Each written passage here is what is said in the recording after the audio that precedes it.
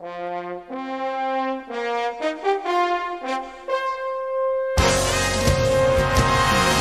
to Sports Sushi. Your chefs for tonight are Sports Plug Russ, serving up the spiciest sports takes of the week.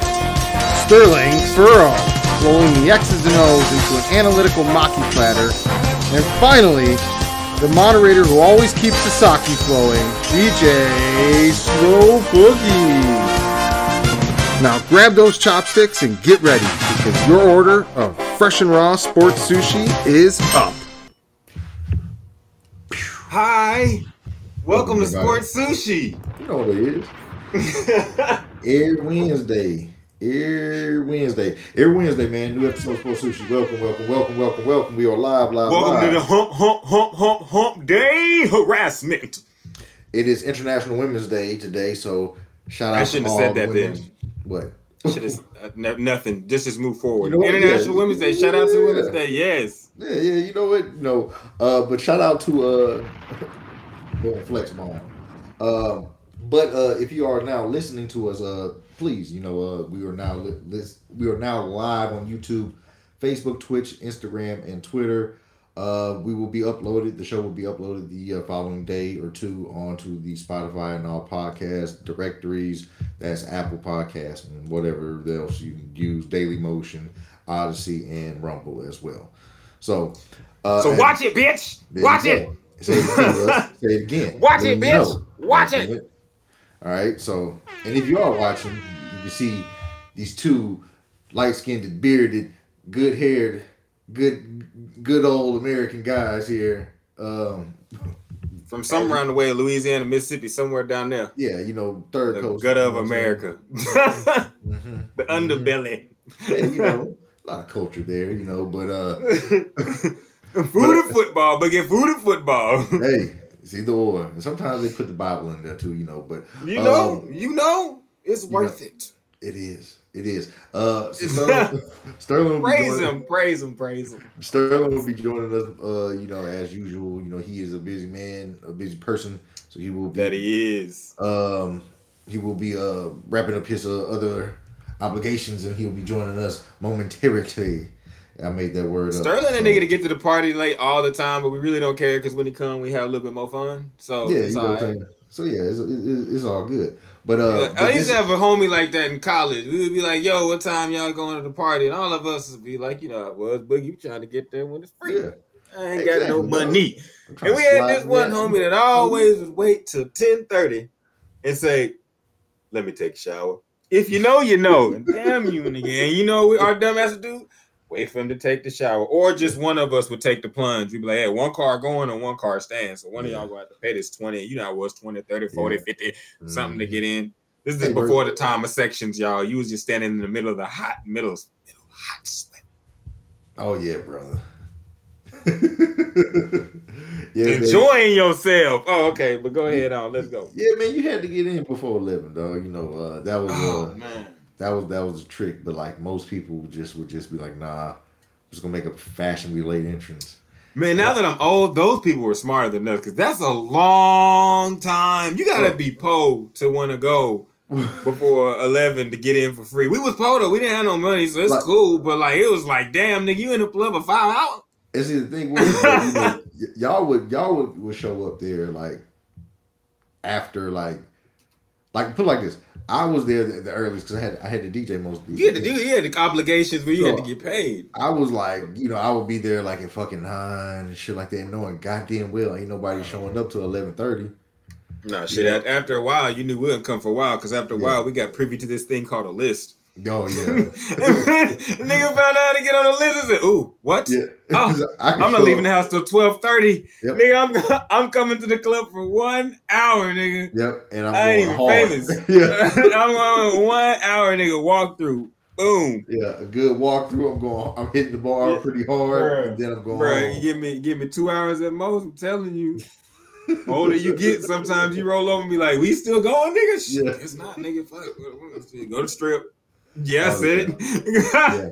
And see, and people don't understand. It was like it's a mathematical equation. You go to the bar, you get something to drink, and then you'll go to the strip. just to go ahead and get something to eat most of the time. But then, they didn't have nothing to eat, and you just have to go ahead and settle for some tits. But hey, Hey, but either way, yeah, you gonna win. You gonna win. You gonna win. You gonna have a good night. Yeah. Have some fun. Yeah, bro. Then strippers are people too. So you gotta support the economy. Each way you can. Love from Uncle Boogie. Look at this. Hey man, look. Let me tell you something. Man. I've DJed in every crevice of America. Right? Ooh, crevice of me. So I've DJed in every crevice of America. So I've seen a lot of crevices in America. Let me tell you, I've seen the peaks of valleys and the depths of. I've seen the highs of the highs and the lows of the lows, brother. I can tell you. I've seen some shit. Okay. Oh shit! I went to a strip club once and the chick was eating pizza. On stage. Oh yeah, bro. She was done. I was like, yes, their career must be over. This must be her victory lap. She was on that bitch with a slice of pizza, nigga, New York style. Leg shake. Bro, yeah. Eating now. I said, at first I wanted to be like disappointed in her, but then I was like, well, nigga, why are you here? I had to look in the mirror and say, why are you here when the pizza and chickens? Hey, bro, it was her rotation, dog. Sometimes she didn't want to get skipped. She was hungry and she probably didn't want to get taxed, bro. Hey, when you get skipped, you get taxed. Get it how you live, America. Hey, man. Flex bomb for those that get it how they live. Mm-hmm. Flex bomb for the strippers out there that watch us that like sports. Hey, man, look, y'all make the world go round, all right? Okay, so the words of the great American poet, Two and the Chains, and I love them strippers. Hey, man. And a great segue to International Women's Day. We just had a whole strip club. Anyway, we gonna disrespectful as fuck, but you know what I'm saying? Truth be told, we love all of them, from the strippers to the money getters. And some might say that's the same woman. So shout out on this day in sports in 1986, Martina Navratilova became the first tennis player, male or female, to earn $10 million. Get your money. Get your money, man. You know what I'm saying? So, hey, clap it up. You know what I'm saying? We got to shout out to the women. You know what I'm saying? We love the strippers and we love the women athletes. We give a shout out to those that are doing the broadcast on ESPN today. You know what I'm saying? You're doing a fantastic job. You know what I'm saying? You're doing a fantastic job. And let's move forward before my goofy side takes over and I start to make some motherfucking jokes. UFC happened. Oh, Boogie. I know this is what you know. I know this is what you know. But I'm kind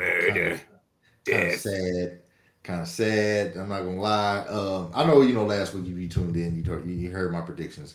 One was right, one was wrong. I mean, shout out to Grasso, man.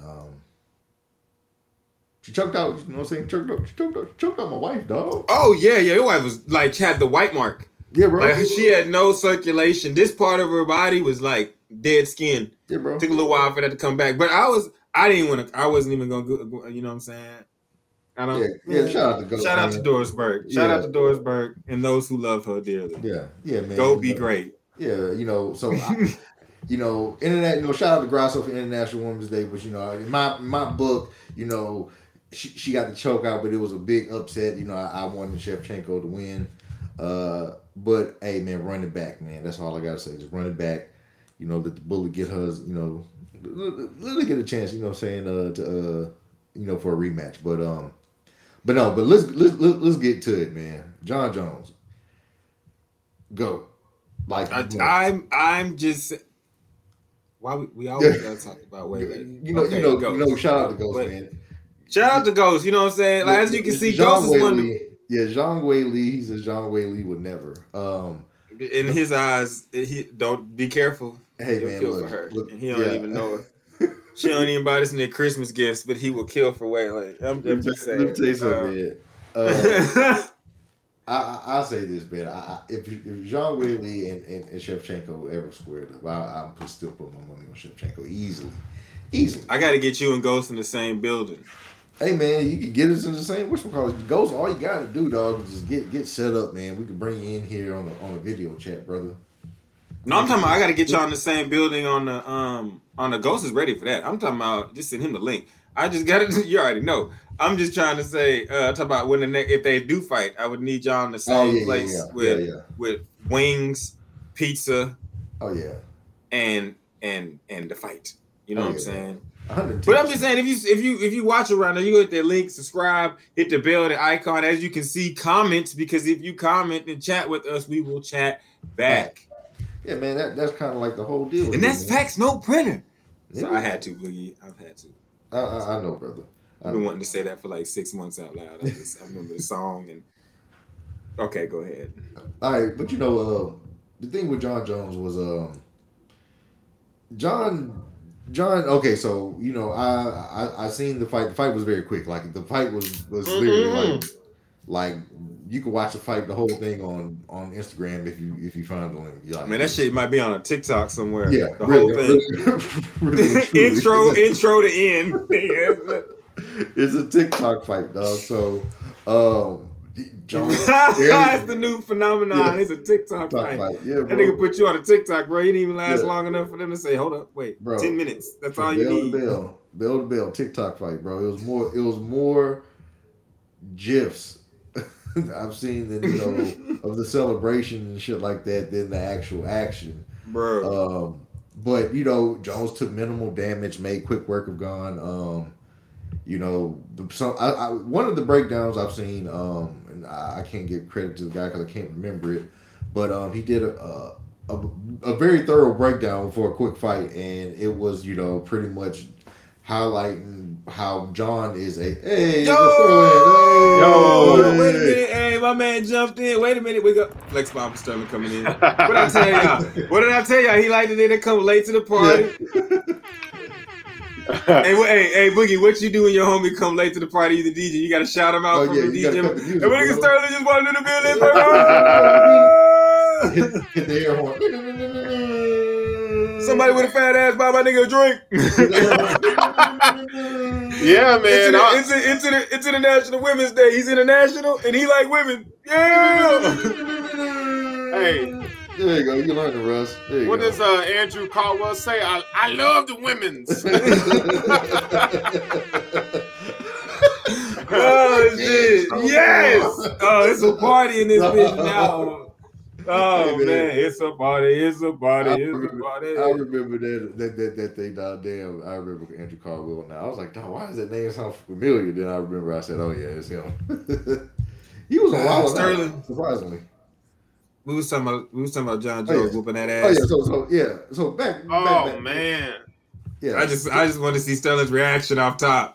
Yeah, that dude, if he's not the pound for pound best MMA fighter of all time, I don't know who is. And I'm not even like a real I can't speak to it like you do, Boogie, or like you do, Russ, but like for that dude to be out of fighting for what, 3 years, 3 years?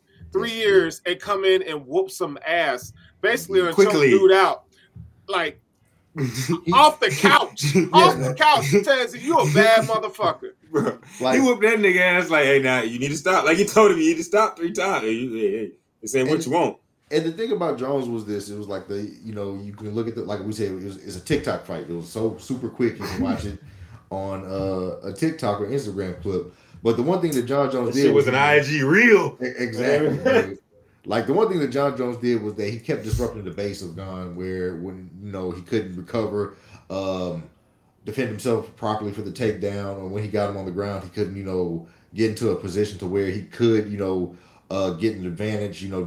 Jones basically once he got a hold of the back, he controlled and slipped it in. Put that guillotine in, and Gone just said, "Hey, bro, I know what ends here. I don't need to go ahead and break my neck." Yeah. So I don't want to break my neck. Let's just be what it is. This big nigga about to break my neck. Yeah.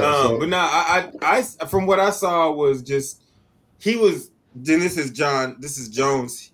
He was bigger, but he was like comfortable. That's the word I was looking for. He's bigger, but he was comfortable. Yes. Like he looked like I'm bigger at this weight, but this works. You know what I'm saying? And then when he was talking about I got my hands on him, the only thing I can think about is, and this is why I love sports so much, because if y'all don't know who his brothers are, one of his brothers was Chandler Jones and Arthur Jones. Yes. Yep. Okay, yes, and both of them have won Super Bowl rings, if I'm not mistaken. You are correct, sir. Both of them are all pro. Did both of them all pro Yes. defensive linemen in the NFL? I thought Arthur was a offensive lineman. I'm not. Oh no, he was. No, you might be right. You might be right. I thought they were D tackles though. I thought Arthur was a D tackle. I might be mistaken. I don't. I think he's on the defensive side of the ball. But be that as it may, America, you know who Chandler Jones is, people. Yes. That's John Jones' brother, and so when I see that and the way that he's had two brothers that have NFL weight on them, that just let me know by seeing that, like, oh, he gonna be a straight heavyweight. Like this is, he might be able to put on more weight. Like his family build, as you can see, is able to play and slap around offensive linemen. And so that's another thing that came to mind. Me and a homie were talking, and it was pretty funny because like you have those guys as your brothers. One, imagine beefing with them niggas in high school. Yeah. Oh my God, you hold that hoe. I want to know. I would love if you the nigga that fought the Jones brothers back in the day. We know you lost. If you won, please let us know how and what gun you used. But I'd love to hear that story because beefing with them growing up would have been a terrifying experience. But yeah, just the fact that they're that big and he can hold that weight. That was just amazing to see how that transfers. I think Chandler's the youngest, right? I believe so. Yeah, now that's fucking I think so. Scary. That's fucking scary, though. Yeah, hey, if you fought somebody or not fought somebody because of who their brother was, knowing if you fight him, you're gonna have to fight the brother, bro. Just think about that. Could you imagine seeing John and Chandler and then Arthur coming and be like, "Damn, nigga, y'all got a wide one too? The fuck?" Like, nah, bro. Like them three dudes, and yeah, them three dudes is stupid. But John Jones is just, to me, he is the GOAT. Can I get a yeah? Like, yeah, he is the GOAT. And that was when I looked, I said, yeah, John Jones is one of us. He's a man of the people. Yes. But no, he is the GOAT, the only person that I've ever seen in the MMA that makes me even think about like that I could just say like, nah, he's GOATed like that was Anderson Silva. And John Jones to me is even better than that. You may have someone else, Boogie, but the floor is yours. No, I got John. John is at the top of my list, man. But if I got to put a number 2 there, is GSP. Yeah, I can't. Here come Ghost. I can't disrespect the man. I can't disrespect him. Like a lot of people want to throw Khabib over GSP. I don't believe in that. I don't think Khabib fought for long enough. Told you. Here you go. That's Ghost. Ghost. Hey, you'll kill for GSP. Is he coming in? Is he coming in the show or what?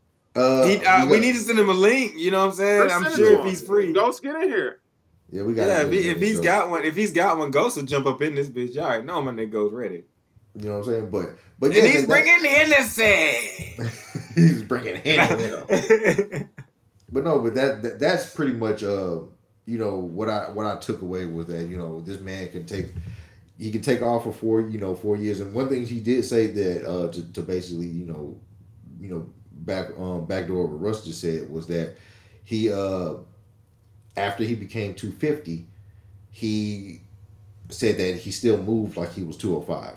So he he still was light on his feet. He still had had the punch the punching power of the heavyweight. But the next thing that John Jones is looking to fight is he's going to fight Stipe Miocic, and who a lot of people consider the heavyweight GOAT.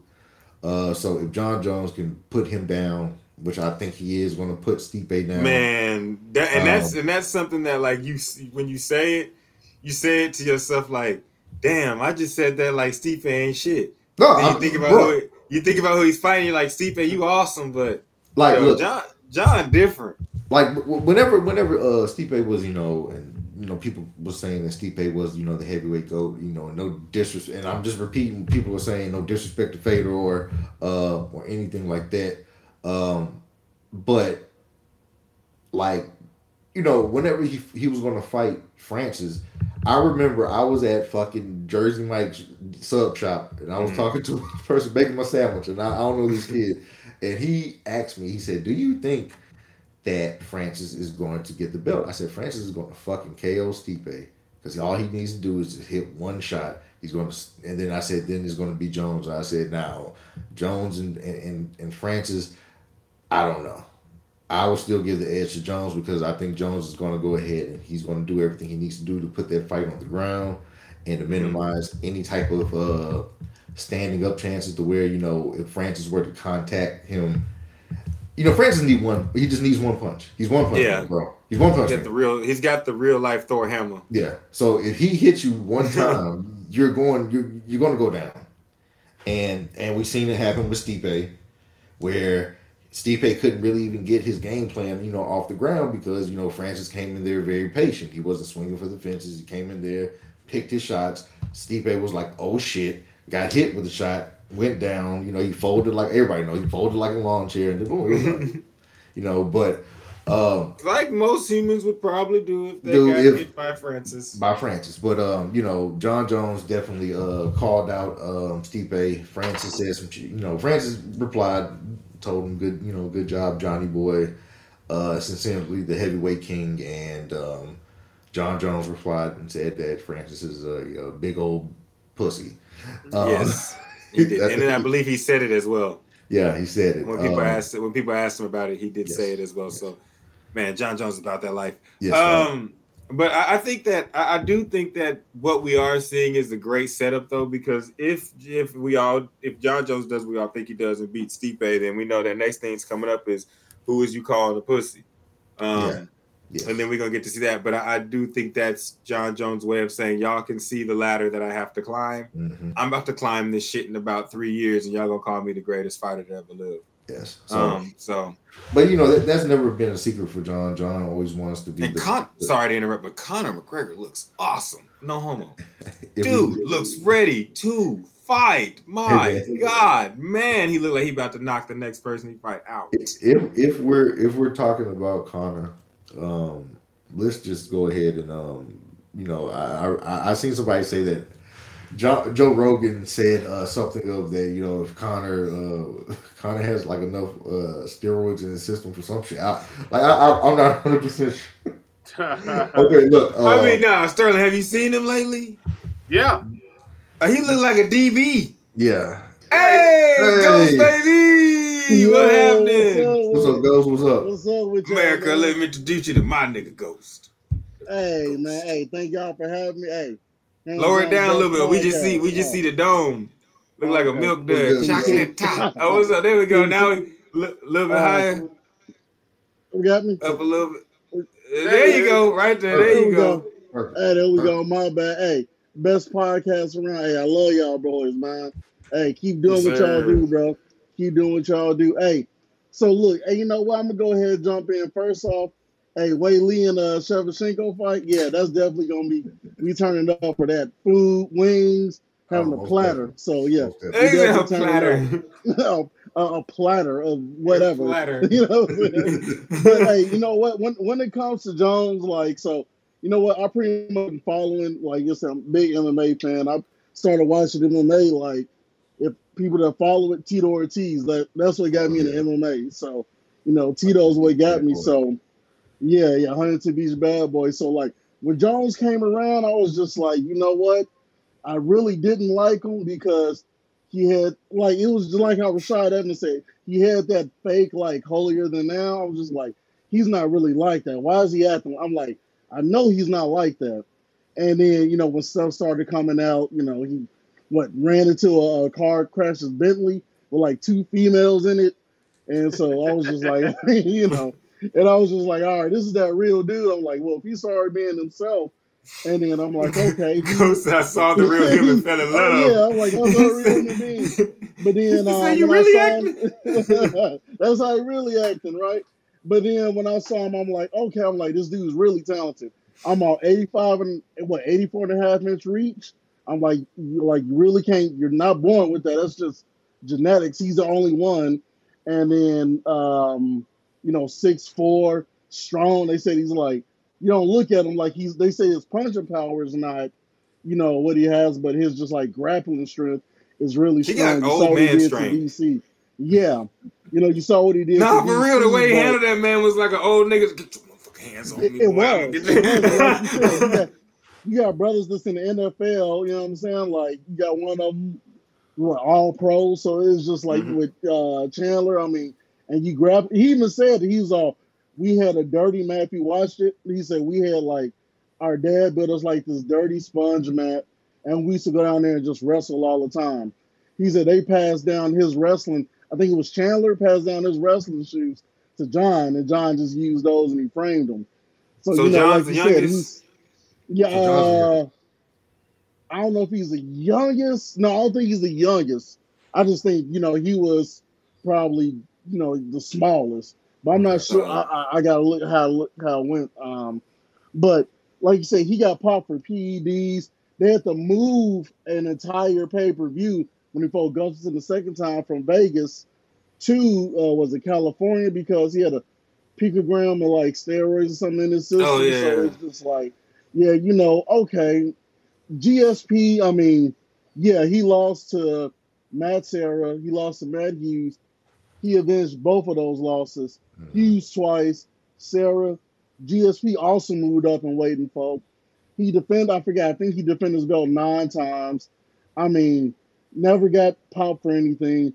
He actually even tried to get Olympic drug testing for his last fight against Johnny Hendricks before he fought Bisping. And, you know, he's always been an ultimate pro. Like, some of the like, he was so talented. They said he was going to go try out for the Olympic team for wrestling for Canada, and he never wrestled in his life. So, yeah. The one thing I admired about GSP was GSP would always, he would talk shit to you in the most nicest way. Exactly, that's what it was. He never really disrespected you. He was the nicest ass whooping person that's ever lived on this planet Earth. Person just like I said, leave you. He's a sweetheart. It's like he beat your ass, and then, you know, he was like, "Oh, I'm sorry, I take you to the hospital." Take you to the hospital, and then tell you why he had to beat your ass. Yeah, and you just like, okay, you know, like I forgot he said he had ran it like because he used to get bullied, so he ran to his bully, and like his bully was scared, and his bully was like, he's like, I'm not gonna hurt you, you know, it's okay, I understand why you did what you did. We can be friends. I was just like, geez, I'm like, you know what I'm saying? So GSP is like, to me, he's the GOAT. But now you want to talk about just like combat athlete, you got to throw Henry Cejudo in there too, just because he won a gold medal in Olympic wrestling and won a belt in 2 weight classes. Yeah. And he's talking about trying to go up and fight, what's his name? Volkanovski. Oh, he's trying to fight. Oh, he's gonna fight, for one. But then he was to go up and fight Volkanovski too. So if he wins the belt in 3 divisions, plus he's an Olympic, I mean, that's like one of the greatest combat athletes. Well, see, the thing is that I can't put, even though like I can't put Cejudo over DJ. Like I think a lot of people. Of course, forget about yeah. A lot of people. I mean, a lot of people forget about him. Yeah, they forget about Demetrius Johnson. I know that name. Hey, you got hands. Yeah, I'm sorry. Yeah, he's a gamer. He's a gamer. Yeah. Oh, should I just hit the quiet on them niggas? Yeah. So a lot of people kind of forget about him as well. Yeah. But that is like my top 3. You know that I have. Yeah. But don't get a mistake. I'm not going. John Jones is amazing. I mean, you look at the dudes he's knocked off. Daniel Cormier, finish him. Who else? Machida. That was like the nastiest submission ever, besides the one last week where old dude had jodied him, little Russian dude. I forgot, was it Jared Neal? He had choked, gave him the rear naked choke, and Jared Neal was just like, he tweeted, he said, I know he ain't just baby boy me, but when John Jones had choked out Machida and just let him go and walked off, I was like, that's cold. I'm like, that. Who else? Rampage Jackson. I mean, John Jones is the man. He's the man. And I just think right now with the heavyweight division, I ain't going to take up too much more time. With the heavyweight division right now, he's going to run through Stipe. Like, Stipe is tailor-made for him. Stipe is 40 years old. If you look at really Stipe, he could have been a light heavyweight because he was small. Mm-hmm. So, and I think Stipe is tailor-made. And there's really no one else. I mean, Ngannou was the guy he was supposed to fight. That was supposed to get to test him. But there's really no one else for Jones to fight, which I think is kind of another feather in the cap for GSP being the GOAT, because the heavyweight division, like besides it was Francis and Stipe. And then I mean I knew he was going to be gone. It's kind of weak. So that's why I'm just like, I figured he was going to do that to Gon. I'm like, he's going to do it. You know, he's going to take him down and he's going to strangle him. After that, there's really no one else after Stipe. But hey, I'm going to let y'all go. I'm going to keep listening. Once again, love the show. And I know y'all about to talk about Ja later on. So hey, we're going to be like, hey, Ghost, you already know. Hey, you got the link. For those that see, Ghost got the link. He tapped in. If you ever want to tap in with us, then you can always go to bit.ly/sports sushi, no spaces. Again, that's bit.ly/sports sushi, no spaces. And if you're watching right now, be sure to hit that link. Subscribe, Ghost. Love you. Thank you. You know I'm going to fuck with you. Bro. And, hey. Boys, take care, man. All right. Appreciate you, Ghost. Money, cars, clothes, and all of those. All right, man. But yeah, man, that was Ghost, man, a long time listener of the show. But yeah, so we're gonna wrap it up with the MMA talk. We're gonna move ahead. If you've been tuning in, we've been doing our draft spotlights leading up to the draft with our two draft experts here. We got Sterling Furlow and Sports Plug Rush. This week we'll be doing linebackers. So I will defer it to you two guys.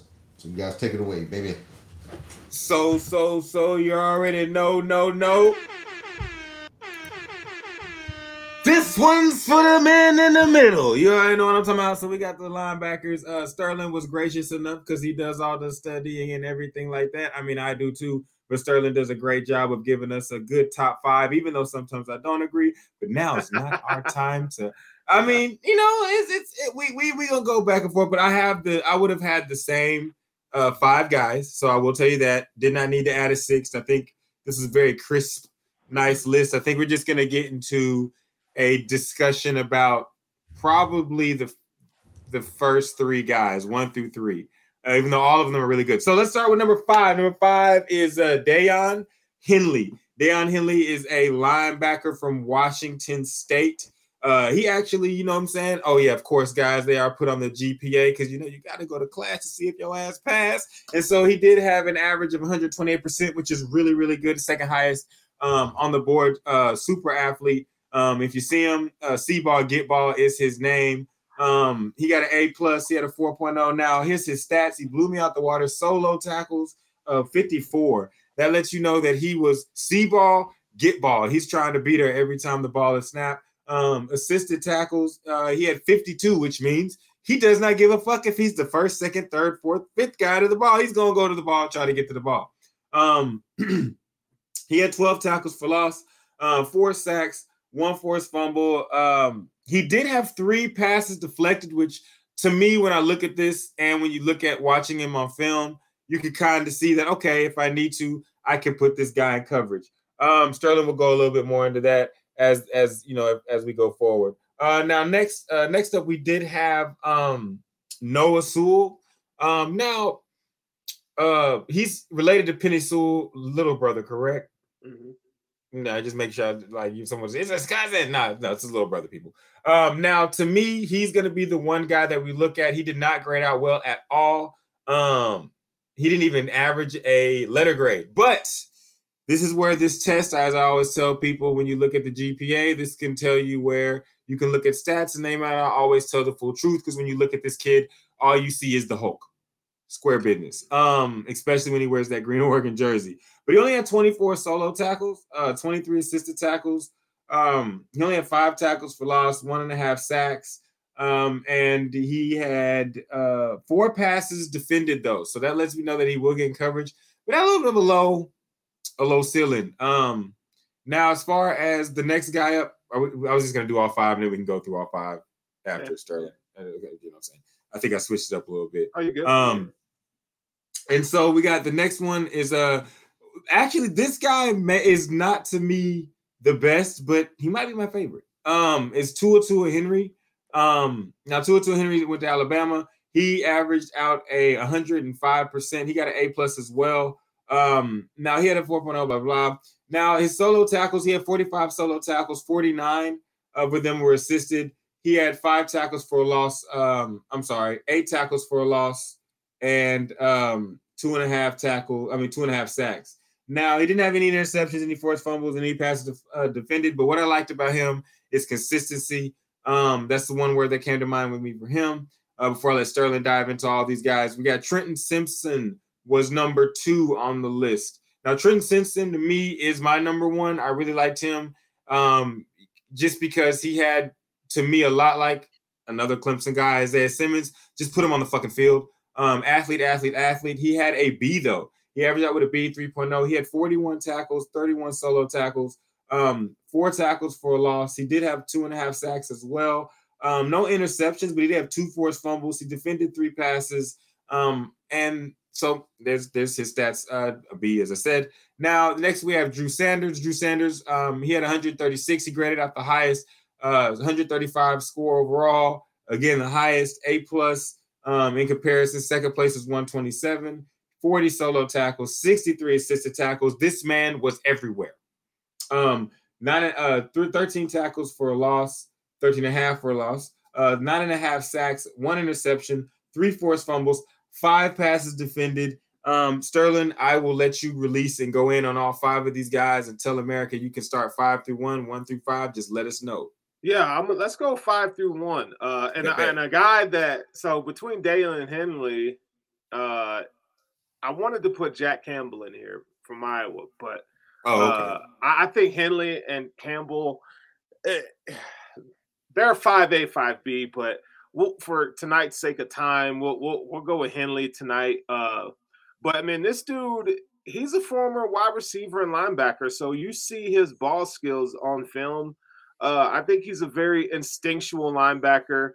He's not just a see ball, get ball, but he approaches the game with intelligence as well. Like I said, he has great ball skills. I think his ability to trigger downhill, and be used in different sets as a linebacker is intriguing. Just because of he had he played a little man's position at wide receiver and cornerback. So he possesses a lot of those movement skills. You can kind of tell when you watch him on film. He's an intriguing prospect. He's 6'2", 230 pounds. He's got good speed. Like I said, he's a good athlete as well. I think, he's not a guy that's going to fight through the mud, like in terms of, how he engages with offensive linemen on the move. Those aren't his strong suits. He's going to have to get better there at the next level. But I do think this is a guy that he's going to be a day 2 option, probably in the second and third round, probably more likely the third round. But he's definitely one of those guys where you get him in the right system and you could develop him. He's gymish. Yeah, he's very close to the gym side. When I was watching him, though, it sprung out to me. I was like, yo, this guy is like fluid as hell. Like he belongs on the 100. Like he belongs on the football field. Like he knows what's up out there. It was pretty cool. And sometimes when you evaluate linebacker play, there's this thing that they use, this term called false steps. And he doesn't have false steps. Like I said, he's very instinctual. I do think he can improve when it comes to play diagnosis and recognition, but when he knows his assignment and he can sniff out what the defense is doing, he's right there. He wastes no time of triggering downhill. So that's one of the good things. I think he's a bit of a smaller linebacker at 6'2". You want to see him a little bit taller than that. And again, he's not going to be your stack linebacker to be able to shed an offensive lineman and go find somebody. But I really do think he's an intriguing option. So that's why I have him at the number 5. A gadget backer. Yeah, I mean, like we had gadget running backs. He's like a gadget backer. But go ahead, my bad. Ideally, if you want to put him in on third downs, just for his pass instincts alone, I think that's great. But I think you can get more out of him than that. So he definitely needs to do better at in the run game. But I think he's a guy you could build with. Up next, we got Noah Sewell. He had a disappointing season, if you ask me.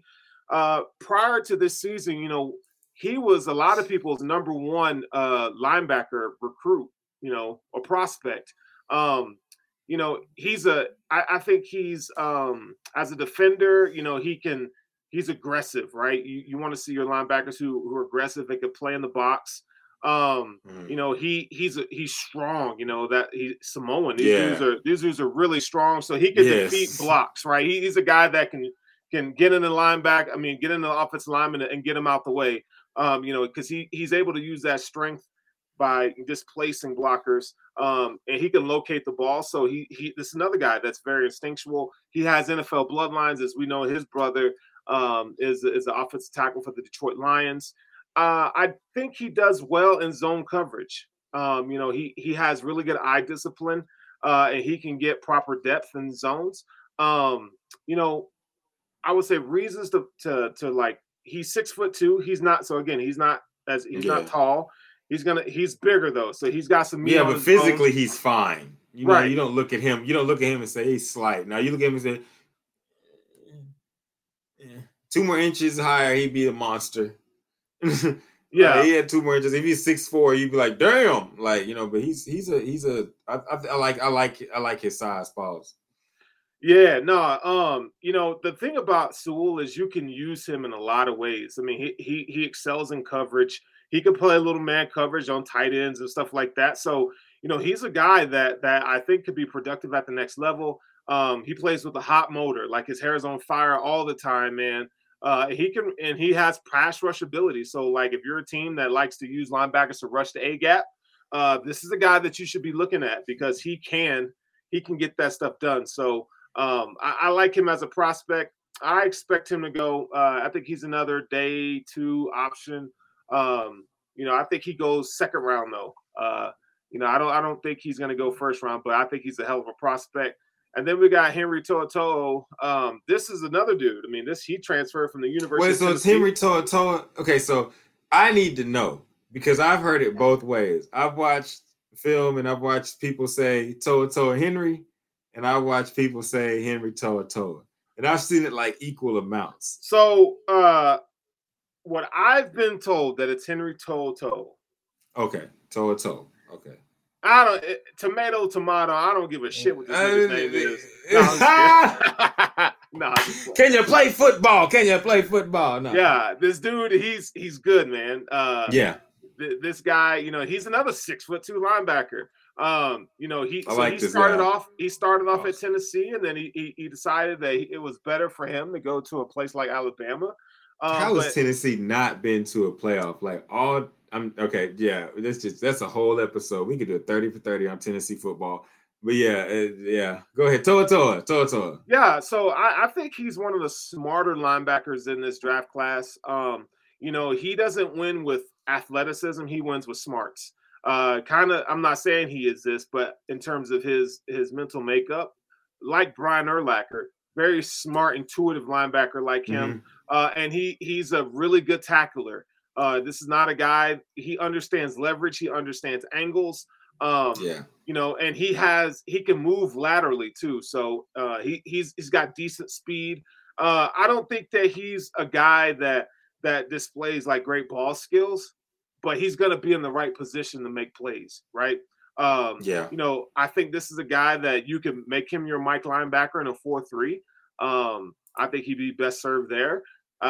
You know, he can play will linebacker or in the slot if you absolutely need him to. In certain packages, he could do that. Again, I don't feel like he has the foot speed to keep up with some of these guys, but he makes up for that with lateral quickness and closing speed. You know, I do feel like, you know, if you're looking for a linebacker, again, with instincts, you know, I think he's your guy. You know, he's not gonna miss a lot of tackles. This dude is on the ball, see ball, get ball, and I got you. And he moves well laterally. I do think he needs to improve when defending the run. I feel like at times he has false steps, and he's not necessarily. He needs to trust his eyes. He's not sure what he's seeing, right? You know, getting off of blocks, I feel like is an issue for him. So those are a few things that he should improve at the next level. And he's a smaller linebacker, so like he's a polar opposite of Sewell, who was 6'2", 253, whereas he's 6'2" and about 228, right? Yeah. So he doesn't have the speed to play safety, but he has the instincts to play linebacker, if that makes sense. You know, You know who I thought of? Like literally when I was thinking of like watching him play, and I was watching how like he's like robotic and kind of smart and consistent as hell. Teddy Bruschi. Now he's about 20 pounds lighter, but like he looked like a guy that like he's not overwhelmingly athletic. He's not the fastest, but he's not gonna get burnt. He can keep up. You know what I'm saying? Like, is he the best athlete? Nah, but he can keep up with everybody else. So like, put him out there, and he's smart. You know what I'm saying? So like, that's what he can. Like, when I saw him, I was like, he reminded me a lot of like a Teddy Bruschi type. Like he's not gonna pop out like whoa, but he's never gonna fuck up. Like you're never gonna see him just make a mistake that makes you go, oh come on, man. He's always gonna like play his gaps. He's always gonna fill him up. He's always gonna play his man. He's gonna make the right read. Now he may not just completely blow a play up. You know what I'm saying? But like he's not gonna jump out the baby. But if you're looking for like your classic. I'm saying he might be one of the better pros because I think he's going to be super consistent. Yeah, I mean, I don't think you're wrong there, man. I feel like he's one of those guys. He doesn't have the competitiveness that like Teddy Bruschi had. Like Teddy Bruschi was he didn't have the physical ability nor the speed, but he played with so much heart and he was smart and instinctive. So that's a great comp, man. I love that. Next up, these next two guys they're good, man. They're really good. They're different. Creature baby alert. Creature baby alert. Trenton Simpson. I had to. So I wrote an article this past that posted today about the Bills, having to replace Tremaine Edmonds. Trenton Simpson was the guy that I pegged for the Bills, potentially one of three players that I tagged to go to the Bills in round one. Trenton Simpson is that guy. This is a dude that he has taken snaps at safety. He can rush the passer. He's dynamic in coverage. He's got good ball skills. Like anything that you need him to do on defense, they asked him to do it at Clemson. I mean, he played all over the field. He's kind of positionless, just kind of like Isaiah Simmons, but I think he's more refined and polished as a player. I think, if whoever drafts him can just say, hey, dude, you're going to play linebacker, and I'm going to use you as a matchup defender on key certain third downs in terms of if we're playing against a team like with a really good tight end like Kansas City. You might be asked to do a few different things on Travis Kelce. He's Atlanta, Pitts. Yeah, he's a matchup nightmare. So, this is a guy, in my opinion, that, again, he's very extremely versatile. You can put him in many different packages. I feel like he's a guy that sniffs out. He's really good against the run. I feel like he could sniff out the run. He could play in zone and in man coverage. And I think he's a game breaker, man. He's such an impressive athlete. He ran a 4.39 at the combine, I believe, or 4.41 or something crazy like that. He ran wide receiver numbers. Yeah, he's really just that good. And the thing is, it's like, you see guys like this that are just extremely gifted athletes, but he's a guy that like can finish a tackle. Like he will light you up. He's a good hitter too. So it's like, damn, football player. Where was the production last year at Clemson?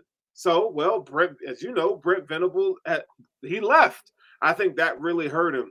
And that's and I was gonna say, as an Oklahoma fan and someone that's watched Brent Venables many a times, I think he just wants athletes, and you can tell this by Simmons. You can tell this by my bad. Simpson. I almost said Sanders. You can tell that by Simpson now. You can even tell that by a guy that plays for the Dallas Cowboys and Javon Curse. Like, so there's like a lot of these guys that come from Clemson. He likes to have these. What I say is, at some point in football, everybody, the Roy Williams of the world, Roy Williams from Oklahoma, those type guys ended up having to play linebacker. And for the longest, they were like in this purgatory. Brent Venables found a place for him because Isaiah Simmons is that type of guy. Simpson's that type of guy. Like I said, Curse is that type of guy. And like you said, he was in no man's land. But when you watch him, like there was a couple plays. I saw one in particular, like I saw him do like a looping. It was like a looping stunt, but he didn't just go over like. I guess he didn't just go over the tackle. He went over the whole offensive line formation and blew up an option. Like, so he cleared like 9-10 yards of space between each hash and then blew up the play. So yeah, his athleticism sparks off the page. It shows. Yeah, man. He stands at like 6'3", 235. I think he's a guy that like for a team like the Bills, I think he'd be perfect. Filling for Tremaine Edmonds.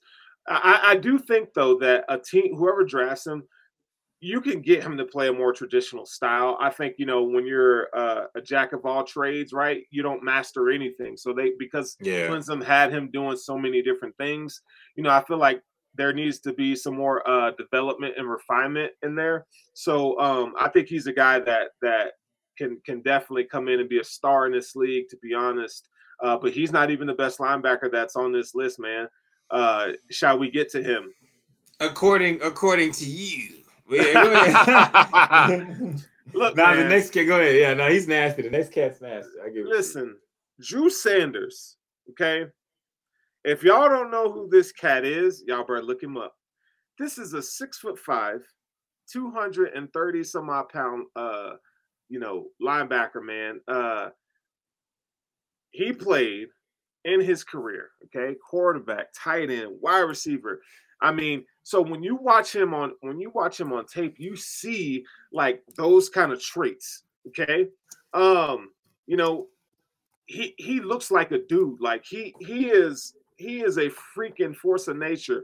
And he plays with such tenacity, man. Like, bro, when you watch him, like when he gets his landmarks, I'm telling you, man, he is the best linebacker in this league.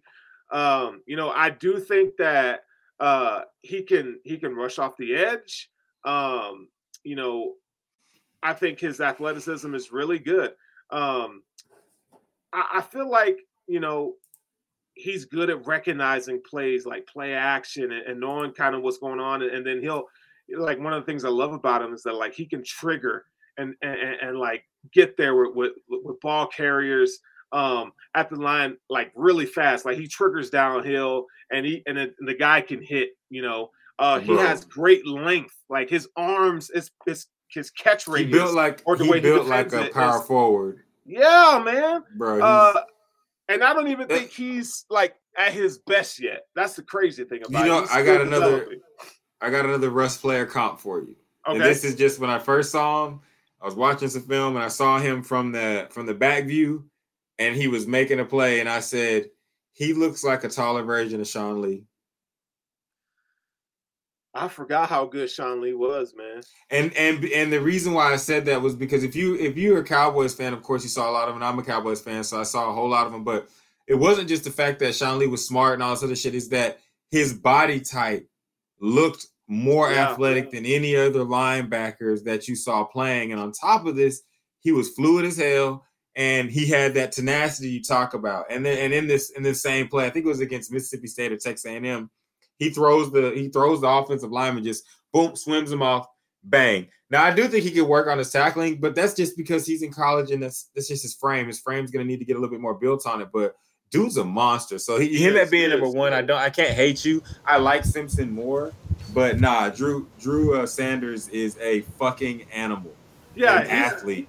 He's not going to come in and play Mike linebacker. That's the thing, I think, like I said, he's a good athlete, but he's not an exceptional athlete like the guy we just talked about. He has rare athletic traits. I think the way he moves laterally is very impressive, and I think he's going to give you some really good reps on third down.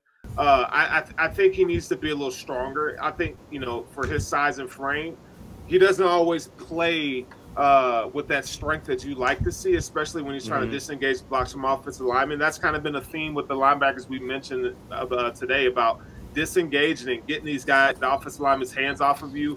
But again, if you're looking for a size traits guy, Drew Sanders is your dude. All right. So that was our top 5 for our linebacker draft spotlight for this week of Sports Sushi. Russ, could you take us to our our next segment, it is either or, if I'm not mistaken. Do the dance, Boogie. Do the dance. Do the dance. Do the dance. Sterling, do the dance. Put that shit on. It is time for the motherfucking either or. And you know what I'm talking about? Let me get myself the horns for the either or. Yeah, bitches. Either or, either or. So basically what we got here is I got an either or today. Today I like to fuck with your minds a little bit. This is what I like to say. What you see on paper, what you saw in real life. Let's mix that shit together and let's do an either or fight. We got Patrick Willis or Brian Urlacher. What you guys got? Oh, can I? Who you got, Boogie? Wait, before I start, do y'all want me to go through like the years played and stats? Because you know that's the story. Or... Nah, we don't. I don't need all that. I'm good. Fuck it then. Shit, jump in. Patrick Willis, and it's not even close. Thank you. Look, man, Patrick Willis was one of the first linebackers that we saw that, like, yo, all the athletic stuff that we talk about for these young cats, Patrick Willis was a guy that brought it to the table every single game. He was the unquestioned heartbeat of that San Francisco 49ers team. He was a playmaker. He was great in pass coverage, and he will light your ass up. I mean, Patrick Willis is one of the best linebackers I think I've ever seen, Mike linebackers that I've ever seen in my life. Now, I think he had better athletic traits than Ray Lewis. But the problem with Patrick Willis is injuries. He didn't play that long, right? But Patrick Willis, man, he was one of my favorite linebackers, dude. He's that special. All right. So Chris says overall Willis, but Urlacher had more splash plays. Ghost says Willis, but you don't respect Urlacher. Kuechly 1.0. I mean, look. Kuechly's another day. Yeah. Yeah, Kuechly is. Look, that's another. That's a different human ghost. We're gonna leave Kuechly out. This is about Willis and Urlacher. Yes. Let's just keep the scope very narrow here. Focused. I think overall, I still got to go with P. Will, man. Patrick Willis. They both, You said what? Oh, I said, sweet. Yeah. I got to go with Patrick Willis. Everybody. That's a sports decision. We got to sweep. I don't think and there's no disrespect to Urlacher, man, but at all, but by no means it's just I like Urlacher would definitely pick it, but so will P. Will. Like P. Will would take that bitch and house that hoe. Him and Navarro, with they bitch. Bro, that whole front seven.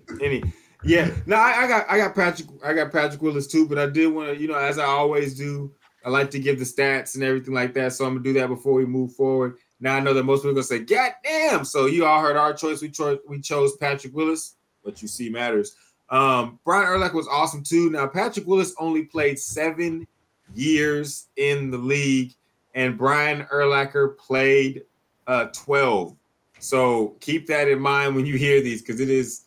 You know what I'm saying? So Brian, and I gotta give Brian Urlacher his flowers too. So Brian Urlacher did have over 1,000 tackles, 1,046 to be exact, 315 assisted. He had 24 QB hits. He had 138 tackles for loss, 41 and a half sacks, 11 forced fumbles, 16 fumble recoveries, and 2 TDs, 22 interceptions, and 2 TDs off those interceptions. Godlike stats, Hall of Fame numbers. Shout out to that man and his numbers. Now, Patrick Willis in 7 years of competition accumulated 700 again in 7 years of competition. He in the NFL, he accumulated only seven. He accumulated 733 tackles solo, 217 tackles assisted. Just to let you guys know, he had only 100 less assisted tackles than a man that played 4 more years than him, and at an all-pro level. He had 41 QB hits. That was double the amount that Urlacher had at 24. Again, he played more than half the amount of time this man played. Less than half the amount of time this man played. Let me see. We had 16 forced fumbles. Again, he had more forced fumbles than Brian Urlacher. He had 20 sacks, half the amount in about half the time. He did have 60 tackles for a loss, Brian Urlacher, you have 138. Can't fuck with you on that one, my bro. It's like 70 more. It is 70 more. Then we had 3 forced fumbles. I'm sorry. 16 forced fumbles. We had 0 TDs off of fumbles, but interesting stat. Patrick Willis did have 8 INTs with 2 of them for a touchdown. So there you have their stats. There you have it. If you pick Brian Urlacher, let us know. Put it in the comments. We ain't gonna hate on you. It's a great pick. We would just like to know why, because this is a landslide on this side. You know what I'm saying? I'm a poet, but I don't even know it. But sometimes I like to show it. It happens. You know what I'm saying? If you like it, you can quote it. But that's the either or for today. So everybody with us one more time. You got that either or. But at the end of the day, life is about choices. So make a choice, nigga. But you know what I'm saying? That's either or. Make it pick. Put it in the comments. Hit that like, subscribe, and let's continue. All right. So we're gonna go over to the NFL now. So the NFL Combine started getting underway. We have some guys that fucking blew us away. Some guys that underwhelmed.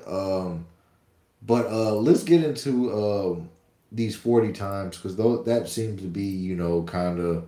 Well, really, let's just start with Anthony Richardson. I was going to start right there. Anthony Richardson had with Anthony Richardson, AR-15. Oh, yes.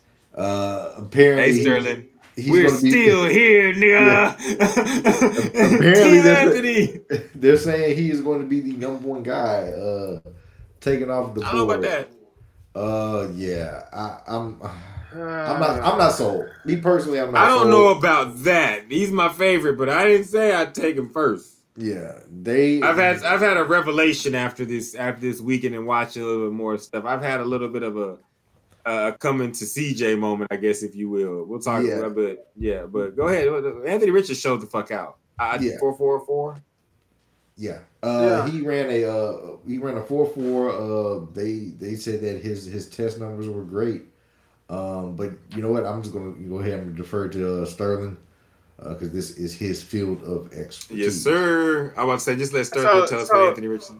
You want me to talk about Anthony Richardson? Yeah, man. We can go whatever. I guess we can start with him. No, I totally. Let's start with Richardson. You got a bag of goodies, nigga. We just want you to just start throwing candy to the people.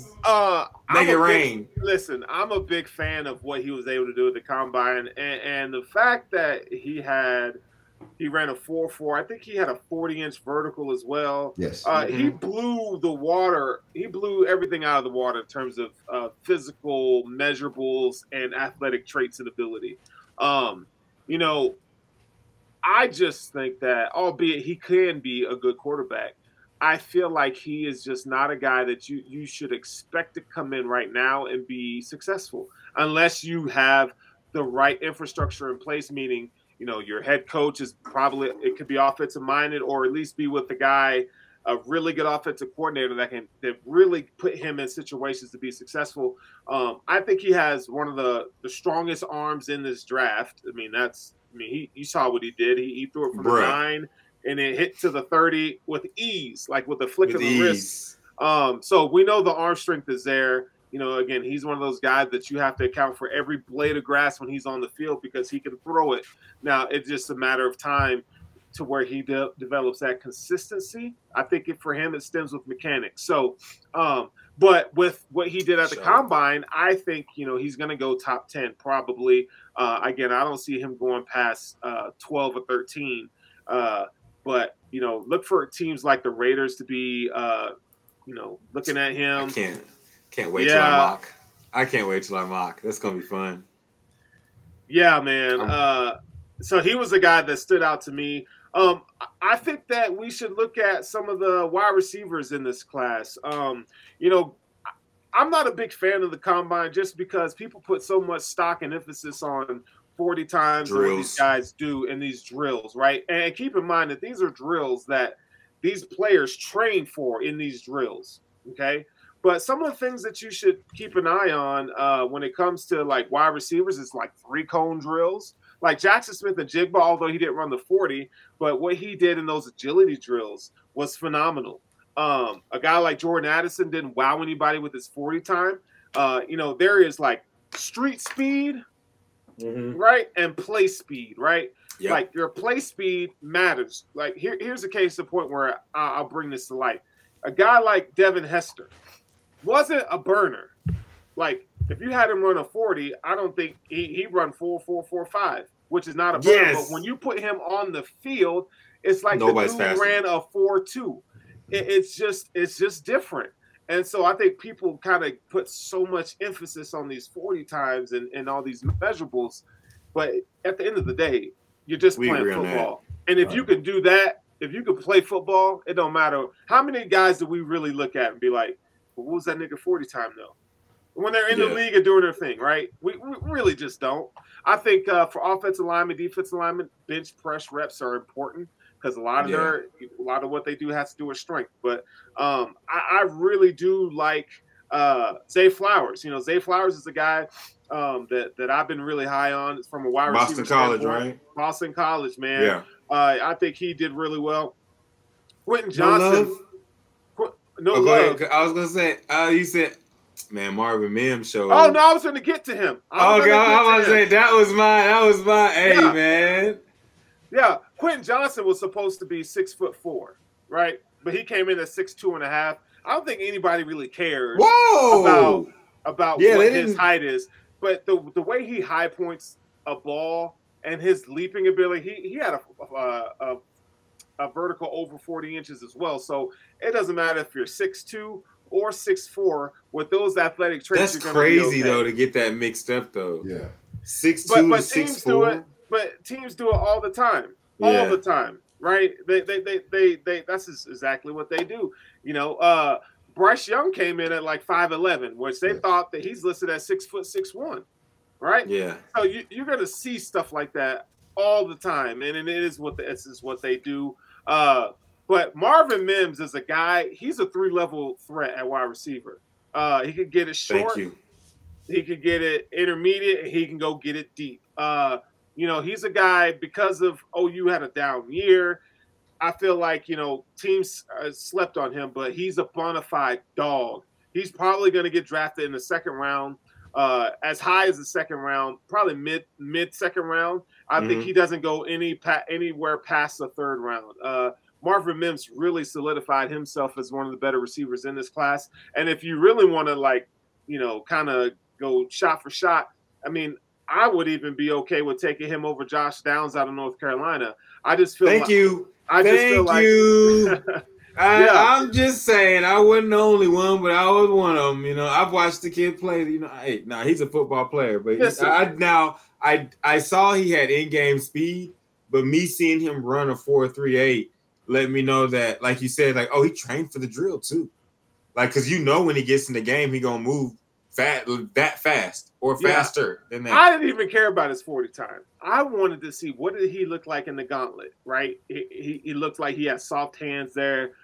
So what you saw on film is what you saw at the combine, and you want those two to match up, right? Yeah. You don't want outliers that like, oh my God, look at this, how this guy tested, but you look at his film and he ain't done nothing. But true. Marvin Mims actually checked out. So I think he's going to climb up draft boards. I don't think he goes round 1, which he could be better than some of these round 1 guys. Like I said, I feel like his game is probably he has one of the more well-rounded games of any wide receiver in this class. Like he does everything just good. You know what I'm saying? Yeah. Right. He's a jack of all trades. He is. I was just gonna say it's very interesting because as a fan, like I knew he had the gauntlet hands because I watched a lot of Oklahoma games. But what I wanted to see him do was show that like y'all really got him fucked up, not talking about him as one of the fastest receivers in the draft. And so when he ran it, I was like, thank you, point proven. Because you're right, like the 40 time to me, I really think they should run a 40 with a football in their hand. Me personally, I think that's how they should have to run it. Or either really, I think. If y'all, it's for sushi, so let me tell you my thought. I really think that they should, because we're going to get into what we think about the combine anyways, because we got these old linemen coming up. I think that wide receivers should have to catch a pass, and then once they catch the pass and make a football move, start timing their 40. I think that running back should have to take a handoff and then time their 40 after they take the handoff, ball in hand. I think DB should have to run a 40 out of their back pedal. Like that should have to shuffle out and then turn and run it out of that. And they don't have to call it a 40. They could call it just the DB 40. Like, you know what I'm saying? Like, I think that linebackers should have to run it in their stance. Like you stand in the linebacker stance. I think they should have to explode out of that stance and run their 40. And wide receivers are the only ones I think you could put in the track stance, but I think they should have to stand straight up like they would on the line. But I think they should make those kind of changes to the 40. But leading into, I guess, our next topic, which is the old lineman, unless y'all had any other guys. Oh, Cedric Tillman, I wish you would have ran faster, but I still have high hopes. And Jalen Hyatt, 4.4 is really good, but when you're touted as a burner, it does not do good for your draft stock when things like that happen. But that's I'm a 40 guy just because it's fun to me, and because everything else in the combine to me is fun. I get what I want off of film. Like if you can play, I'm gonna see it when I watch you play football. So I enjoy the combine for what it's for the events that I find the most fun. But as far as offensive linemen, Boogie, you can kick us off. And what's our next topic? Are we talking offensive linemen in the combine? Yes. Okay, so Andrew Voorhees is a guy who tore his ACL at the combine, but he put up 38 reps on the bench press, which is really good. He's not going to be able to play this coming season, but I think he's a guy that now, a guy that I had pegged probably in the second, third round, now is probably going to get drafted in the fourth or fifth round. So someone who's willing to take a flyer on him and can rehab him properly is going to get a really good starting level guard. I think some notables here, Peter Skoronski, he had 30 reps on the bench press. Cody Mock is a guy who had 29 reps. Also, Olu Oluwatimi, Remington Award winner from Michigan, also had 29 reps. Someone who you want to – it's like he did not have a great combine was Osiris Torrance. He came in with only 23 reps on the bench press. You would want him – someone that size, you would want him to, really – try harder.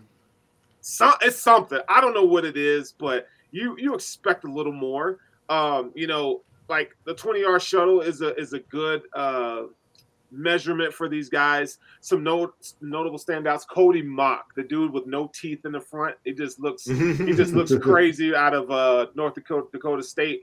I believe it was 4.55 for him. Tyler Steen showed well here. Luke Weipler, if you're looking for a guard center out of Ohio State, looked good. And then, if you want to talk like 3-cone drill, which is my favorite, Cody Mock again stood out here. Him and John Gaines a second. John Gaines is going to go as a day 3 option, but Cody Mock stood out here with a 7.33. And then if you want to talk about like a guy that Cody Mock was like he either going to do football or it's meth. That's what's coming next. Cody Mock, he ain't got no 2 foot teeth, boogie. Like, nah, but he killing it because he need to. Yeah. That man got 2 choices. It's football or the other way. It's football and men. Let's be real. And his teeth. Man, no, if you don't get a chance, go look up Mr. Mock. Yeah, he looks like Santa Claus's son with red hair that he just didn't fair to launch.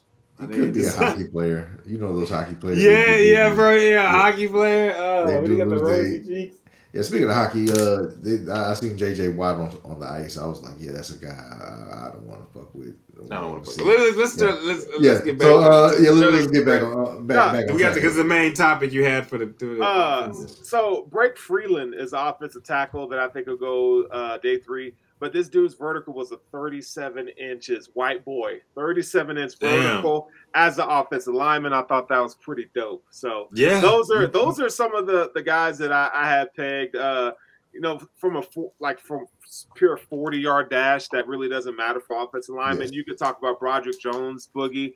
That's your guy with a 4.97, and we all knew that he was going to be the best athletically gifted offensive lineman in this class, and he showed that. So I think he solidified his take as a top 15 overall selection.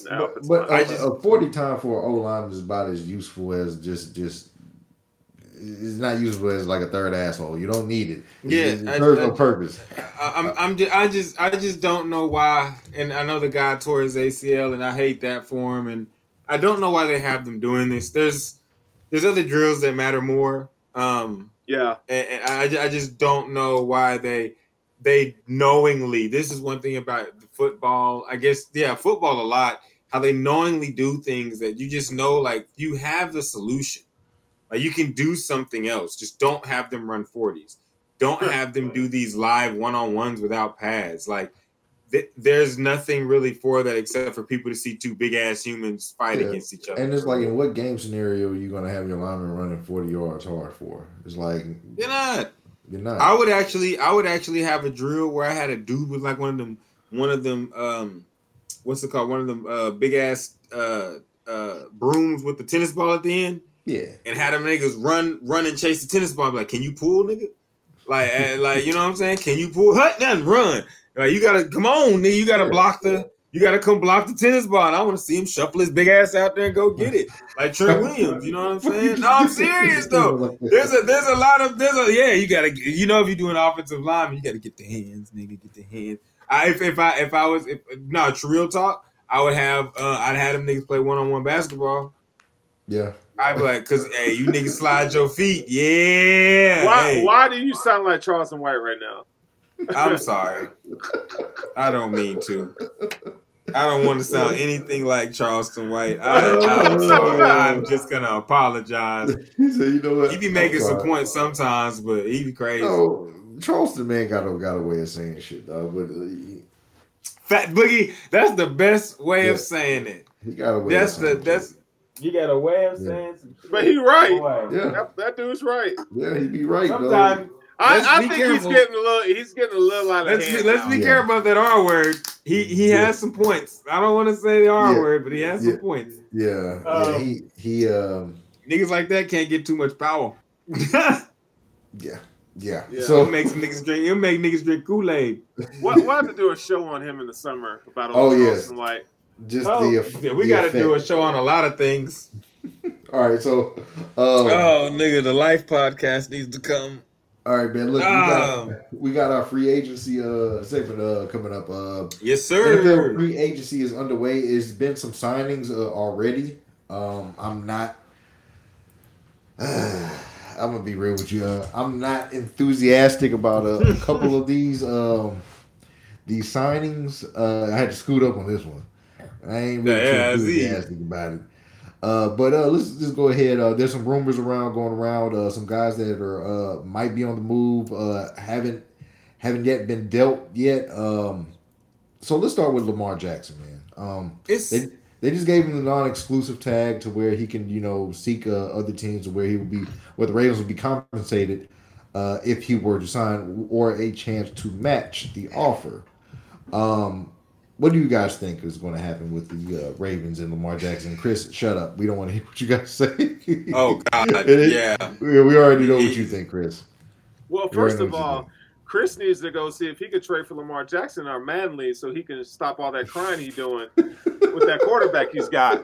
I have nothing to say. Don't think I didn't hear what you said when we were playing, Chris. I heard everything. So this FYI. We're going to get to that later. But Lamar Jackson, he's a guy that why? So the last podcast I was on before this show, we talked about Lamar Jackson and this whole why are the Green Bay Packers, okay, and the New York Jets talking about trade for Aaron Rodgers? If you're the Jets, why wouldn't you go get Lamar Jackson? What I don't understand. And then you got collusion, right? And then you have you have them reporting like 6 teams come out and say they're not interested. What? It's so obvious. You'll sign Geno Smith to a $100 million contract. You'll go sign Daniel Jones to a $100 million contract. But you mean to tell me there's no market for Lamar Jackson, who's out? Let's people. A year ago, you motherfuckers was willing to give Deshaun Watson $250 million guaranteed, Atlanta, and you knew that he had all the allegations, Atlanta, and you still wanted him, Atlanta, and now you have a guy. I'm sorry, Deshaun Watson. Do you have an MVP? No, you got a bunch of dirty towels and some secrets, and you got $250 million guaranteed, and my man Lamar can't get shit. Come on, cuz collusion. I'm gonna say collusion, and the weakest excuse I heard was, well, the owners don't want to sign an offer sheet and do the work for the Ravens. Motherfucker, it's pencil to paper. I'm gonna pay him this much. You gonna do it, nigga? No, okay, then he's my player. Like it's not this big. The NFL and NFL teams have a way of making their like what they're doing seem like the right way, and this should be the what you should think. And like when you really take a step back, you don't have to like a player or nothing. I was talking to someone today, and I just made him take a step back and say like everything that these teams put out here for the most part is bullshit. Like if you don't want Lamar Jackson, it's because he didn't play all of his games and you think he's gonna get hurt because he's a running quarterback. I respect that. Or you don't want to give up 2 first-round draft picks, which I can respect that too, because Caleb Williams is about to come out this bitch and he's better than all these niggas. Y'all heard me say it. I'm gonna say it again. You know what I'm saying? Caleb Williams is better than all these niggas. But no, I shut up about Caleb Williams because we ain't talking about him yet. I'm sorry, but when it comes up, it comes up. It's the truth, and if it's the truth, it's a fact, and if it's facts, I gotta spin it. I think that this Lamar Jackson thing is just getting to a point where we all know what it is. It's way too obvious, and I'm here like why are y'all going through this? You're going through a period where you have to deal with the fact that these contracts are gonna change. If you don't want to give him $250, that's fine. And word on the street is he didn't say you had to give him $250. Y'all trying to give him $139. What the fuck are we doing? Kyler got $189. So someone's lying because they're saying we offered him more. Well, what was it? What was his high number? Because they saying that y'all offered them this low ass number at $139, and so I really think it's a mixed effort between the owners and the NFL, trying to make sure that they keep agents around for what agents do, and I have love for all agents because everybody can't represent themselves. And if you ain't got Dawi, then I don't know what to tell you, my nigga. I'm sorry, but Dawi's the best. That's David Mulugeta. He's the best. He's the best that's out there. Jalen Ramsey's agent, you know what I'm saying? And you know when it comes to that money, he gonna make them dance. You know what I'm saying? But if you can't, if you don't need, if you can't get a guy like that, or there's a woman that does it too. And I'm sorry, I do not remember her name. Especially mad that I don't remember it on National Women's Day. But there's also a woman that does a lot of the African American men's agents. But if you can't get one of them and you do decide to represent yourself, you should be able to. And the NFL should not be able to do this. They're trying to make sure that nobody is able to get the money that they are worth on the open market because that ticket is high. But let me tell you guys, before I let Sterling go and Boogie go some more, I watch soccer. These niggas ain't paying the ticket. If you want to know how much it costs for a fucking superstar, you need to go watch how much these soccer players are getting paid. And so I get it. I really love it. And yes, Sherrod, you are right. If Lamar Jackson, I'm gonna tell you 100%. You have known you heard from Sushi. If you want to get the maximum dollar that you can get, call my nigga Dawi, call David Mulugeta, and he gonna make it happen because he gonna make them dance like Sambo's dance. Like, so you know what I'm saying? So but he can make it happen. But if you don't want to, I don't want to be the guy that's like, don't get an agent. Like if you want to and go get an agent like that, go get a super agent. If you can't, then like do your thing. But these NFL teams can't block you out. Lamar, this is crazy. Atlanta, you need the Panthers. The Panthers are saying we out. Nigga, out on what? Exactly. What? Exactly. What? That's like the Virgin. That's like the Virgin saying, "I'm good on the train." What? You saving yourself for what? Who? What? What are you doing? Nah, nigga, come on. It's your time. Nah, man. I don't know, bro. It's I know, and I don't know. We know, but it's ridiculous, man. It's ridiculous. Yeah. Yeah.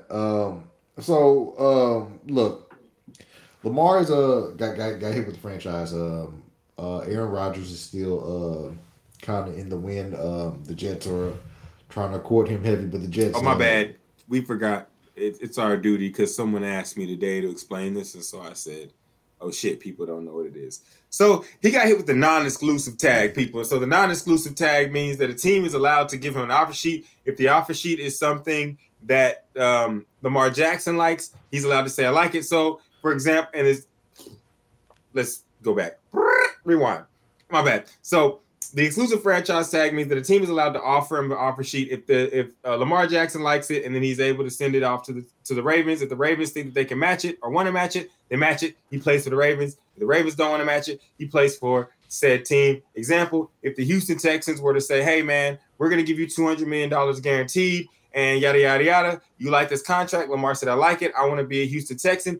The Ravens have the opportunity to say no. We think that contract is cool. It's substantial. We'll do it. They can sign it, or they can say, fuck that, pack your bags. You go on to the H-Town, and you go sip and syrup. Southwest Lee, Texas, stand up. You know what I'm saying? But, you know what I'm talking about? Yeah. Yeah, that's about it. I just wanted to explain it, because someone asked me today, and I realized that some people don't know the difference between the two tags. Of course, the exclusive franchise tag means, nigga, you're Tony Pollard. We tagged you, and we going to get paid, what is it, top 5%? Yes.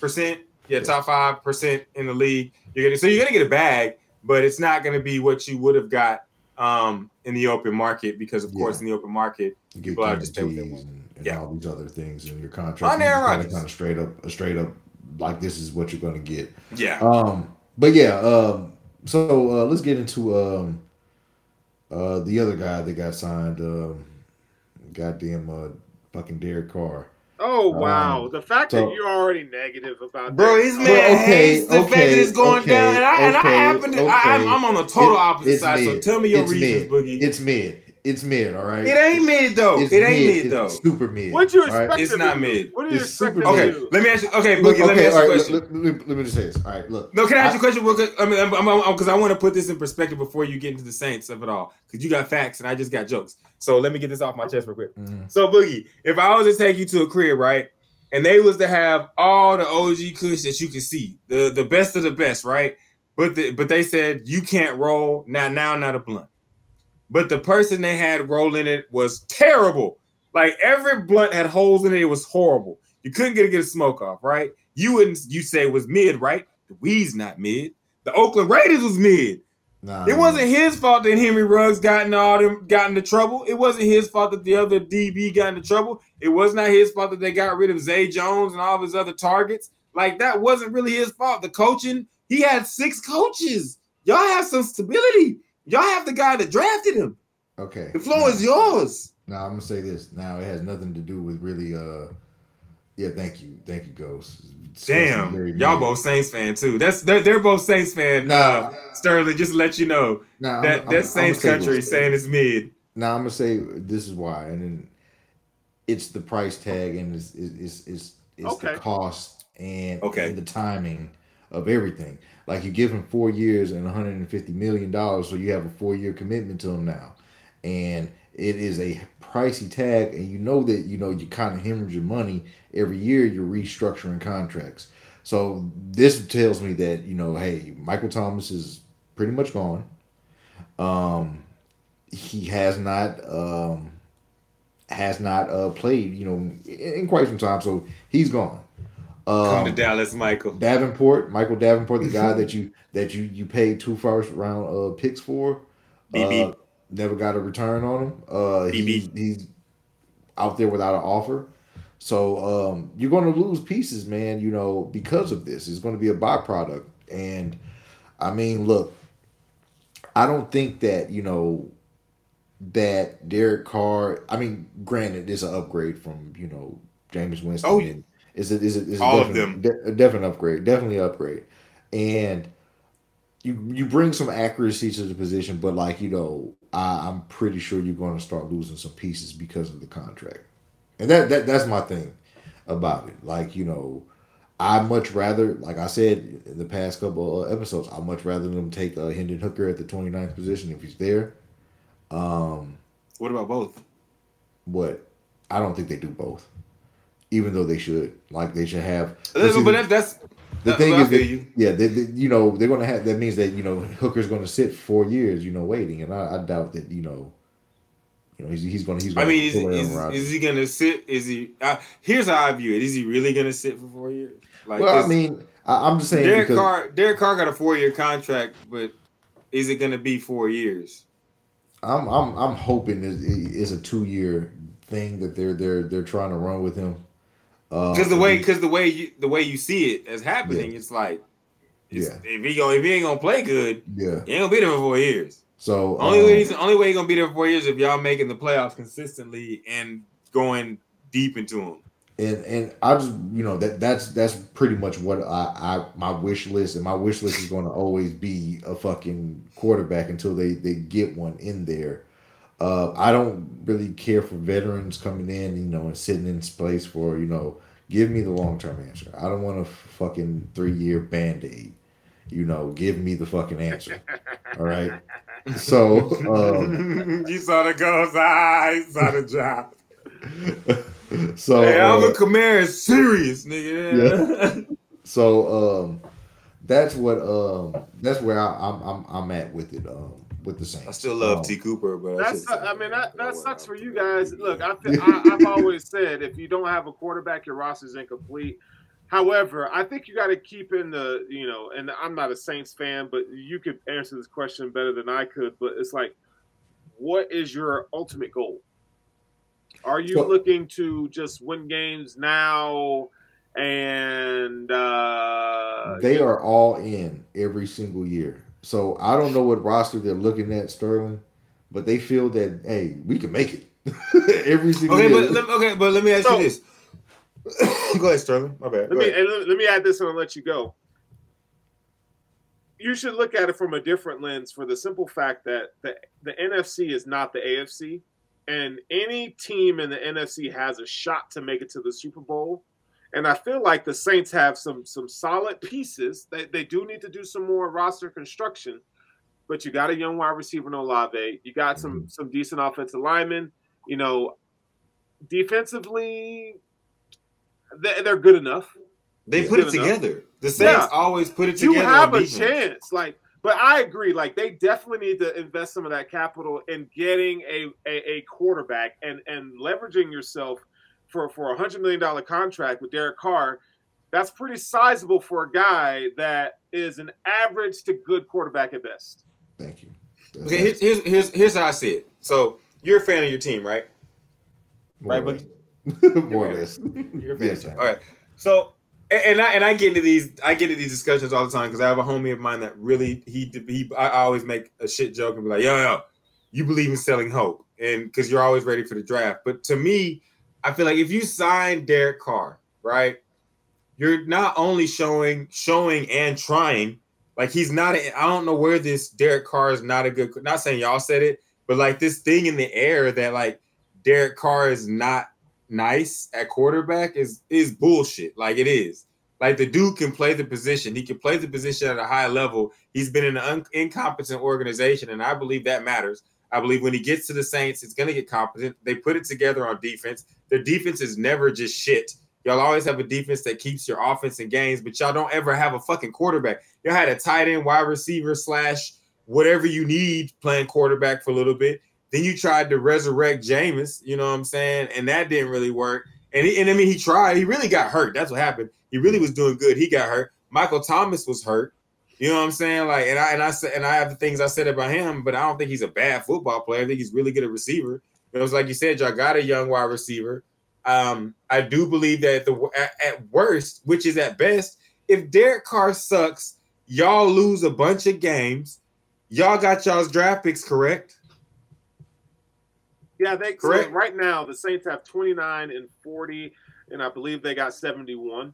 Are there? But I'm saying they still okay. I'm saying, but carrying forward, they haven't traded any of their draft picks for anybody. I think maybe like a third or a second. But you have your first. You have your first, like your first. So peep this. This far. You know where I'm going, and Sterling. You know where I'm about to go with this. So peep this. Right. Derek Carr goes out there, right, and scum buckets and just plummets, right? Next year, y'all go fucking 2-15, right? Mm-hmm. You can get Caleb Williams. You always the greatest nigga ever.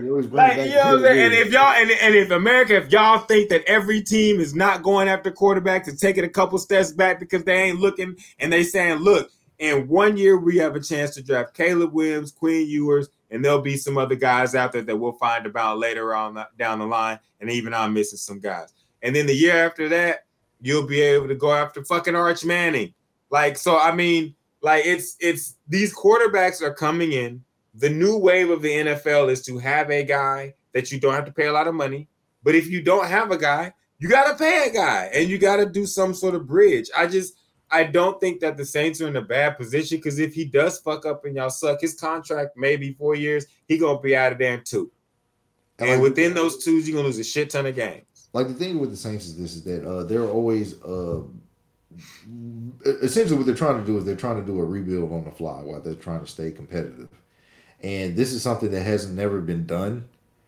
So I don't have a lot of faith in it getting done right. So, like, that's why whenever you ask me, I'm like, okay, playoffs is pretty much, it sounds pretty good. If they make playoffs, to me, that's a win. Considering, you know, what they're dealing with and what they're trying to do with this roster and moving forward. But, I mean, look, I'm more of a wait and see guy, you know. But I mean, the games were close whenever you had Andy Dalton there last season. You know, I think a lot of the point differential or the point margin was under a touchdown for a handful of their games. So they were in it, you know, for the most part. But I mean, bringing in Derek Carr does bring stability there for the time being. Now, you know, if he comes out here, you know, and shits the bed, then hey, you know, we bought it, we got to sleep with it. So, but you get your pick. Yeah, you know, and that's why, you know, got the pick. I'm looking. I'm looking at it from if I was the GM, right? And this is y'all gonna be like, damn, Russ, you get kind of scummy. But like, if I'm your GM, I'm trying to find a way to please the fans and set myself up. Like, and Derek Carr is the perfect way to do this. If Derek Carr has the season of a lifetime, fucking genius. It's season of a lifetime. If he doesn't, oh fuck, we lost a lot of games. I'm drafting Quinn Ewers or Caleb Williams. You know what I'm saying? Like, I've bought myself an extra couple years as the GM. You know what I'm saying? Like, so you may be right, and I think me, you, and Sterling all would agree. We don't think that he's going to carry the Saints to the Super Bowl. But if y'all go to the second round of the playoffs, is he wrong? It's not going to be, you know what I'm saying? He's not going to be wrong. And if y'all lose a bunch of games, Caleb Williams. Yeah, see, Ghost is right. He says we don't know how to lose. We always win at least 7 games where we'll get the dreaded mid-round pick. And that's something that we always get. You know, that's how we were always do. Whenever Mickey Loomis asked for a price tag for Sean Payton, the price tag wasn't, I want a high first-round pick. He said, I want something mid to late. But y'all's greatness came from a free agent quarterback acquisition. Yeah, and I mean in the same type of situation, they was down on Drew Brees. I'm not saying that he's gonna go win a Super Bowl for the Saints, but I'm saying, and looking at how the Jets are trying to acquire players, and looking at what the Packers are doing, a lot of people like to follow narratives that we've already seen once. You know the classic saying: "If you don't know your history, you're damned to repeat it." We have a Green Bay Packers quarterback looking to go to the Jets. We have the Saints looking to acquire a quarterback from near the West Coast. The first one was on the West Coast in San Diego. This one's in Vegas. So we're over on the West side, and they're trying to acquire a guy that people are down on.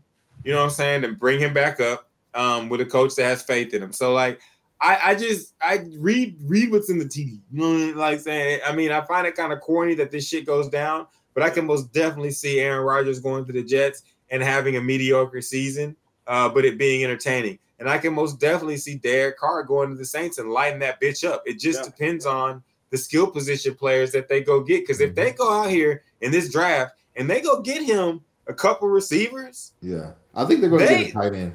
I think that, they're saying that there's some of those in there too. Yeah. But I'm just saying, like, if they go in there and make that happen and get – I think it's all about – you got Derek Carr. You got some picks, weapons. Like, go get him guns. Go get him bombs, missiles. Get him the things that he needs. Don't depend on him. A lot, like I say about Dak Prescott too. Don't depend on him to carry these motherfuckers. Go give him the biggest weapon that you can find. If you can find the nuke that he pushes the button and it goes boom, go find that. If you can find him a Kyle Pitts in the draft, go find him that. You know what I'm saying? Like, go get him someone that's going to elevate that game because Alvin Kamara is coming back, correct? As of right now, yes. That's what I'm saying. As of right now, yeah. Yes, as of right now, yes. So we don't know how long he might be suspended for, if any. But it's still yet to be. I'm sorry. I'm sorry. I just saw something come up on my screen by Chris, and it was blasphemy because y'all know how I feel about Brett Favre. Because he steals from poor people from my part of town. Wait a minute. Where is it, Chris? Because I want to see what you said because you said something about comparing Aaron Rodgers the GREAT. He said, "Stop me if you heard this one." Packer QB legend with a 1-1 Super Bowl record gets shipped off to the Jets. He's basically saying that the same thing. The same thing. Oh, I thought he was taking Brett. Okay, Chris, we agree. Fuck both of them. Yeah. But no, we agree. Like, yeah. Okay, cool. And I say fuck both of y'all with the most respect ever. Except for you, Brett Favre, because allegedly you do a lot of whole ass shit, and I don't fuck with you at all. Mississippi burning, and I hope you burn with it. So all right, so let's move on to the NBA. If you've been hiding underneath the rock, you will know that John Morant has gotten suspended. You know, last week I know Sterling said he didn't want to say anything or speak anything about John Morant, but here we are, brother. John Morant, front and center. First thing on the NBA docket. Man. This nigga, man. Go ahead, brother. I was gonna let Sterling start. I knew it was gonna be a this nigga. I was just gonna wait for it. I knew this nigga. Hey. Well, I feel like I have to talk about it because he did have flashing that gun in Denver, is where he was when he got in trouble. Okay. First of all, you had to have the gun on NBA property, on the premise, on the plane, in the arena.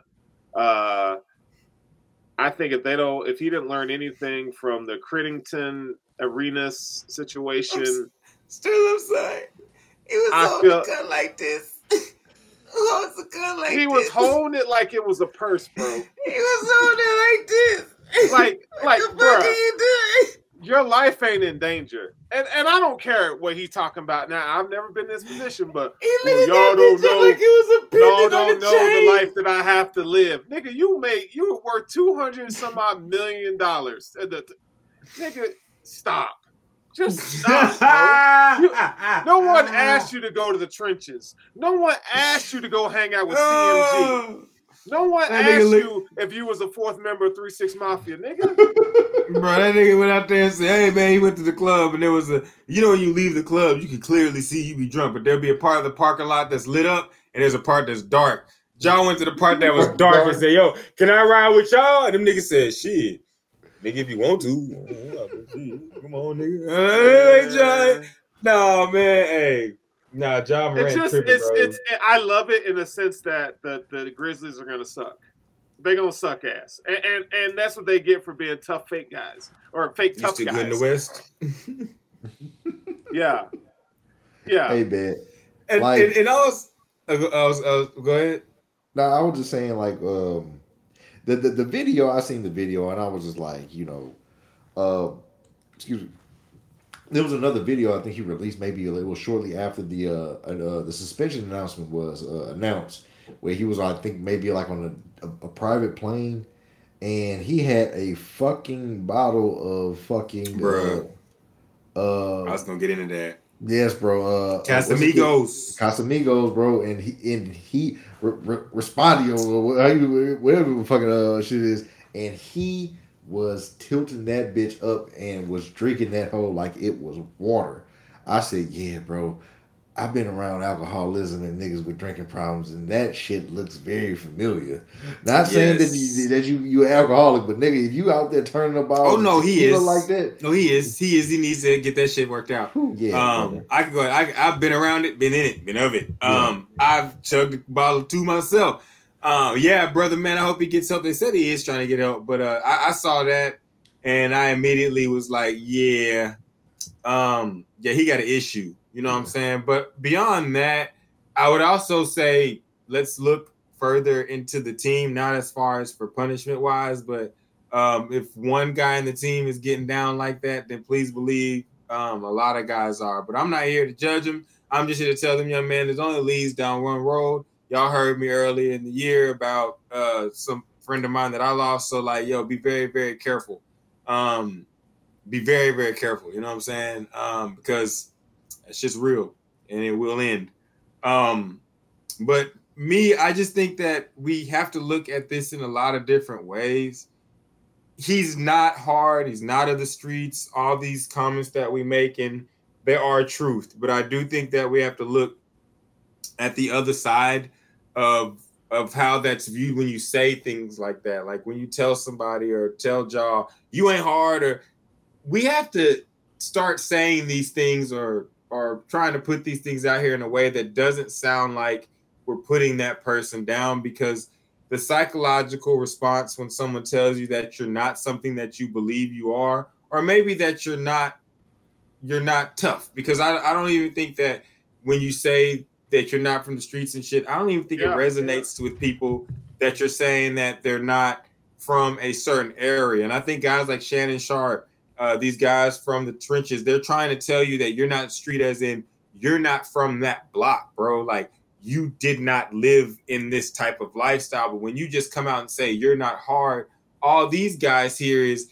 if I buck at you, then you gonna go, oh, you know what I'm saying? And they're just trying to tell you I ain't no bitch. And so I think there needs to be a correlation or some sort of, not correlation, but a discussion to correlate the differences between the two. Because I think that a lot of guys are getting confused. If someone tells you you're not street, that doesn't mean that you can't defend yourself, cuz like that just means that you're not from the streets. Like, you're not from there, bro. Like, you had a roof over your head. Like, you knew what you were gonna eat. Like, your electricity was on. Like, your water was on. Like, you did not struggle like that, bro. Like, and I think that people need to start differentiating that, and guys that hear that and people that say it, because in our culture, that gets misconstrued all the time as you're not a man, nigga. Like, you know what I'm saying? It gets put out there like that. And so, like, I think that leads to behavior, you know what I'm saying? The explicit behavior like you see from Ja, drinking way too much alcohol at one moment in time, holding the gun and all that type of shit. So I think that along with him taking a look at himself, we also need to look at the way that we like say these things and the way that people accept them. You know what I'm saying? Because for the most part, niggas mean that shit. Like, when niggas tell a nigga that they ain't street, they mean like, I can whoop your bitch ass, nigga. Like, that's what they trying to say to you for the most part when they do say it. But I do think that we need to get beyond that, like,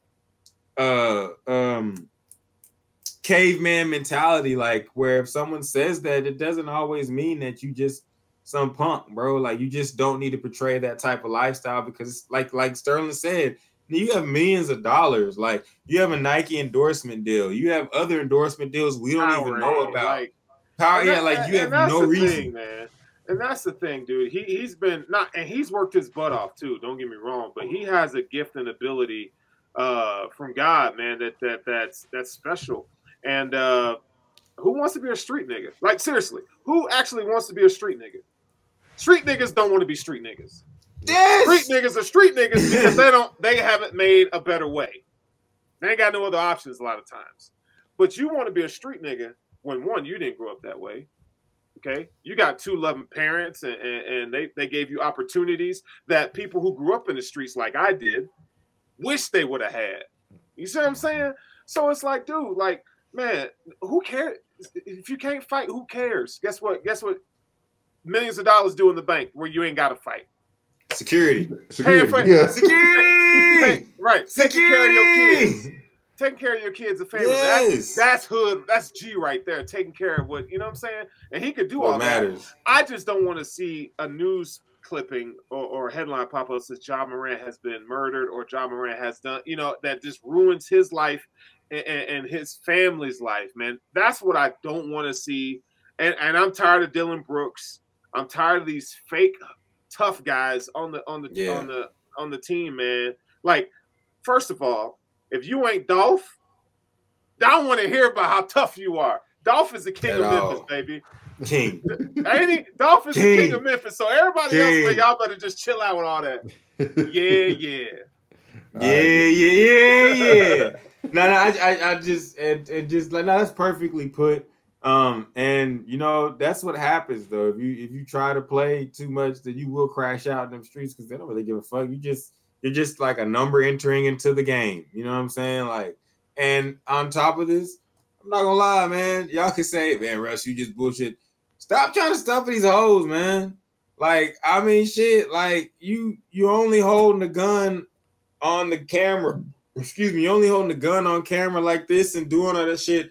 Listen to NBA YoungBoy because hoes gonna look at your story. Yeah. Hoes like NBA YoungBoy. And let me tell you something about the one thing I learned. Stop doing all that shit for them hoes, man. They gonna love you anyways. You know why hoes gonna love you, y'all? Cause you're fucking $200 million. And one thing I can tell you is that them hoes gonna always you ain't get some hoes gonna make it rain, nigga. Them hoes gonna always love you, but them streets will never love you, nigga. No, they're not gonna love you. They're you not can gonna love the streets, but the streets will never love you back, nigga. And that is the goddamn truth. Sterling said it best. Niggas in the street trying to get out that motherfucker. You know, you don't want to be the first nigga to go back or go there, nigga. No, after you done made it and all that. Yeah, just nigga just made it with it. I had a homie tell me once I was about to get in the car with some homies, and that nigga looked at me, pulled me to the side, and said, "Hey, bro, man, you want to get in the car with them niggas?" I said, "What you mean, bro?" He said, "Man, I'm just going up the stage." He said, "Man, look, some of us around here in this hood got morals. Some of us do not. You not from around here, my nigga. You need to stay right here, cuz." And I said, "Okay," and I stayed. One of them dudes in that car is no longer with us. I'm just gonna say, do not try to be street if you are not street. Do not ride with crazy street niggas if you are not street. Stay where the fuck you need to be at. Go play 2K, nigga. Yep. It's okay. You can get bitches playing 2K. It's okay. You can. It's okay. Look, go to class, nigga. It's okay. They got a $250,000 tournament going on 2K, man. Who Bro, I'm just saying. You can You can get bitches playing 2K and going to the library and getting straight A's, bro. You can get bitches going to the parties and not trying to shoot them up. You do not have to be this like thug ass nigga. And I'm not gonna lie to you. I know a nigga who's not a thug at all. It's not me, but I can't tell y'all about a dude I know that's not a thug at all, and he will whoop anybody's ass because he practices jujitsu every goddamn day. But you know what he likes? Anime, and he likes to have fun in life. You know what I'm saying? So like, it's you don't have to be this tough guy and portray that shit, bro. Just be you. Yep, bitches like it when you yourself, anyways. Exactly, man. All right, so let's move on to our next subject. So we're gonna get into the Mavericks and Phoenix Suns matchup last week. Fuck them niggas, Booker. You ain't shit, nigga. You cold, but you ain't shit. So I'm drawing a line in the sand. Good. That's what I want to get into. This is the NBA's the newest rivalry of the NBA. Yeah, I like it. It was a rivalry last year because we whooped their ass, right, Sterling? Yeah, man. Sterling like this nigga right here. I'm like a nigga like, yeah, y'all niggas want to fight? Sterling, come on. That nigga Sterling, yeah, nigga. All right. Damn. Man. All right, fuck it. This nigga Russ always talking shit. Dog. But no, one quote that I heard. So I want to get into the chirping shit. So one of the things that I took away was whenever Booker said what he said, Luka had the motherfucker. What you say, Skip? Like the little hop skip. He said, "Yeah, what the fuck you say?" And he got into his face, and I was like, "Oh yeah." I said, "He about that shit." I think that, and then Sterling, you saw this last year in the playoff. They were supposed to beat us, and Luka took that nigga cookie. What did T.I. say? I'm a bankhead, nigga. I take your cookies. And Luka took his cookie, and Booker has been salty about that shit for a long time. But those who are Mavericks fans know that Booker has been busting our ass for years. Even when the Suns were not good, Booker has been cashing out. Me and my dad talk about this shit all the time. Like, we're always like, this motherfucker Booker has a vendetta against the Mavericks. And it just so happens that as we have a young star, they meet in the playoffs. I don't remember, if y'all go watch in the bubble, Booker was hitting shit against us, talking shit to Luka. I don't know what their little beef is or whatever, or like it's just weird that they have this kind of, they don't like each other. And after what happened last year when they were up, what was it, 3-2, or they were up in the series, and Booker was talking shit to Luka, and Luka said, "This motherfucker like to talk shit." when everything's going right for him. Motherfuckers always like to talk shit when they up. And what happened? Luka, we got the meme. Yeah. Luka looking at his ass like, got you, bitch ass nigga, in the off. And then what did he happen again? That's what Luka was pissed off about, is this motherfucker waits till there's 3 seconds. And Luka said in the press conference, I wish he would have talked shit before 3 seconds was left in the game.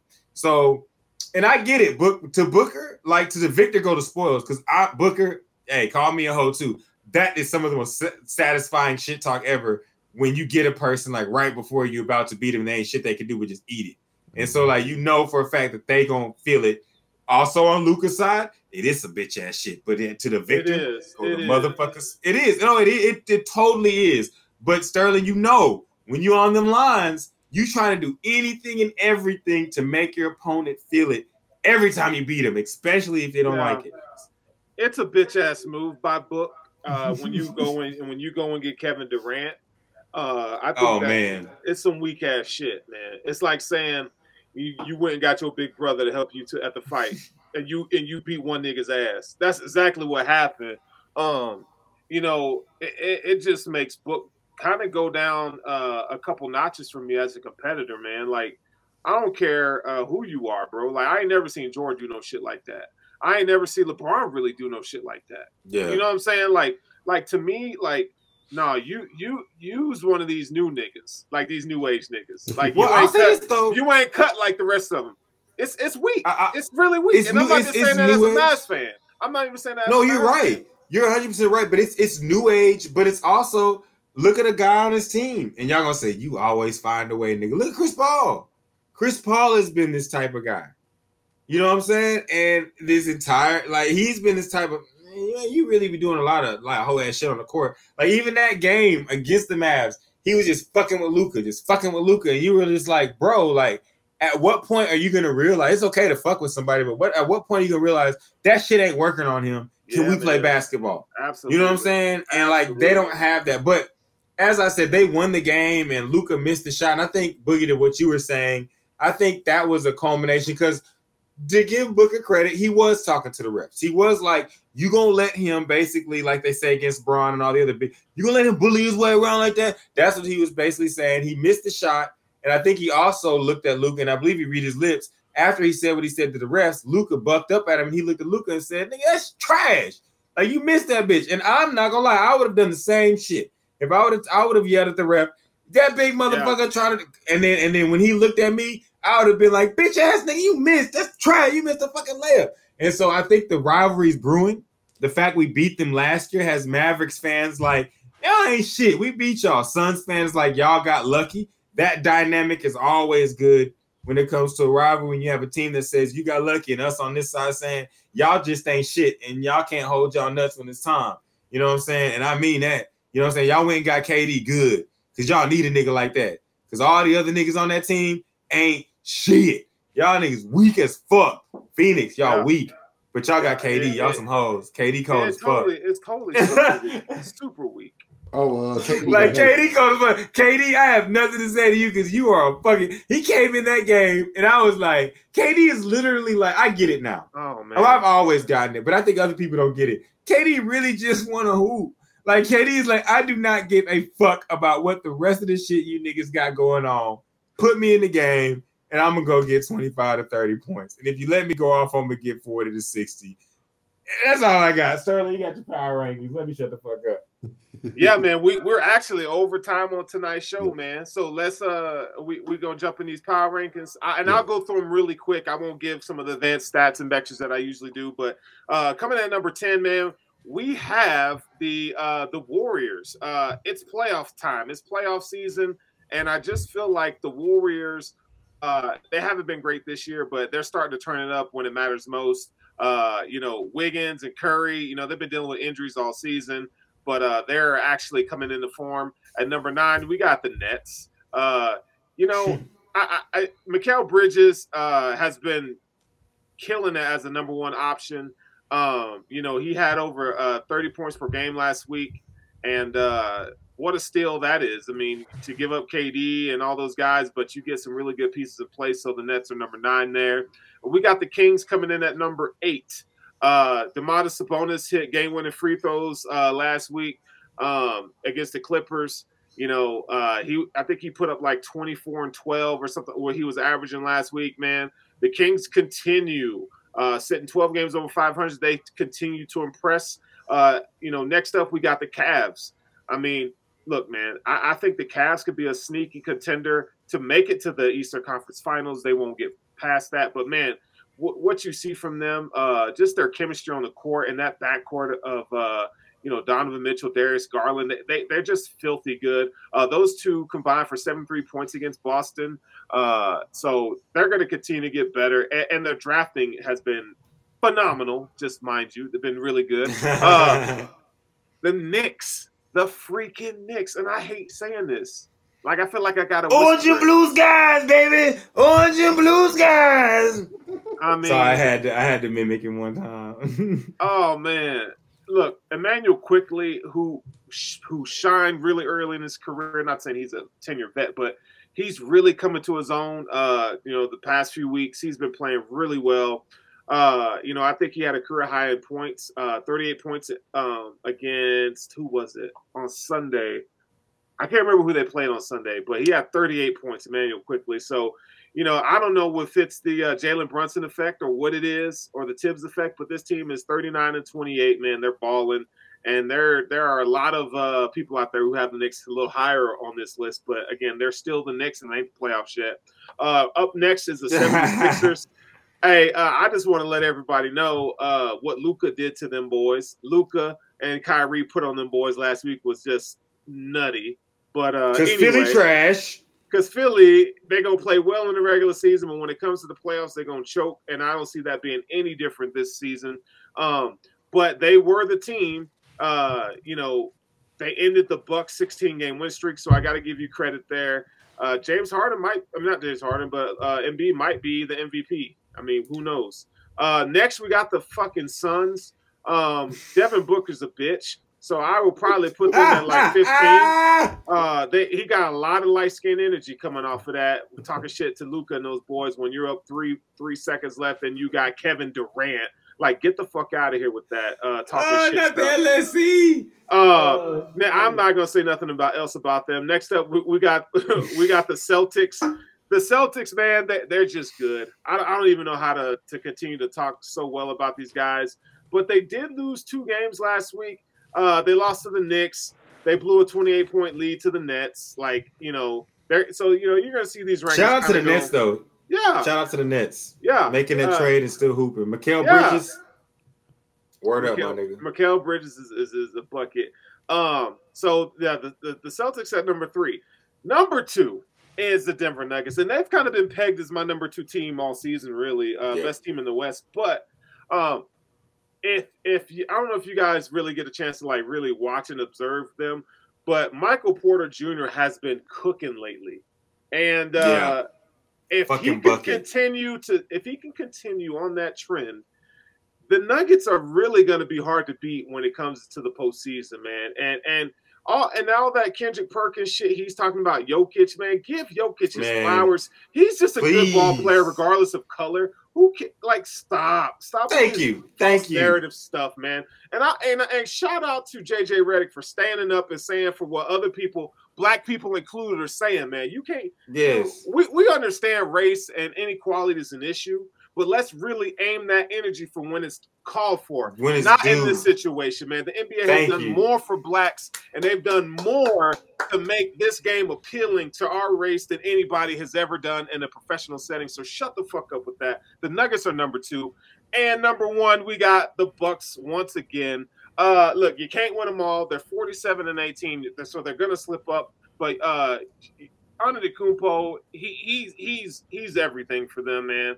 And I think I'm starting to really do think that they are the best defensive team in this league. I think that's going to bode well for them. Not only that, but they have really good key D and 3 players that kind of fill everything out. So that not only can they lock in the backcourt, but they got really good rim protectors as well. They are the best team in the league. All right. Well, that was the power rankings, the complete power rankings, and that will be the end of our show. But before we go, social media time. You can go ahead. You can follow us all at Sports Sushi. All one word on Twitter. Sports_sushi on Instagram. Again, we are live on YouTube, Facebook, Twitch, and IG. We will be uploaded on Spotify. All the podcast directories, that's Apple included, Daily Motion, Odyssey, and Rumble. Don't forget we on the TikTok, nigga. Sports Exactly. _sushi on the motherfucking top. Do not forget to like and subscribe to all those things to be up to date about all of our postings and stuff like that. If you want to follow us individually, you can find me at DJ Slow Boogie with the I&E, not the Y, on Snapchat, SoundCloud, Instagram, Twitter, all that there. Russ, but before you give yours, Russ, tell them where you can go ahead and get the March Madness sign up bracket for Sports Sushi.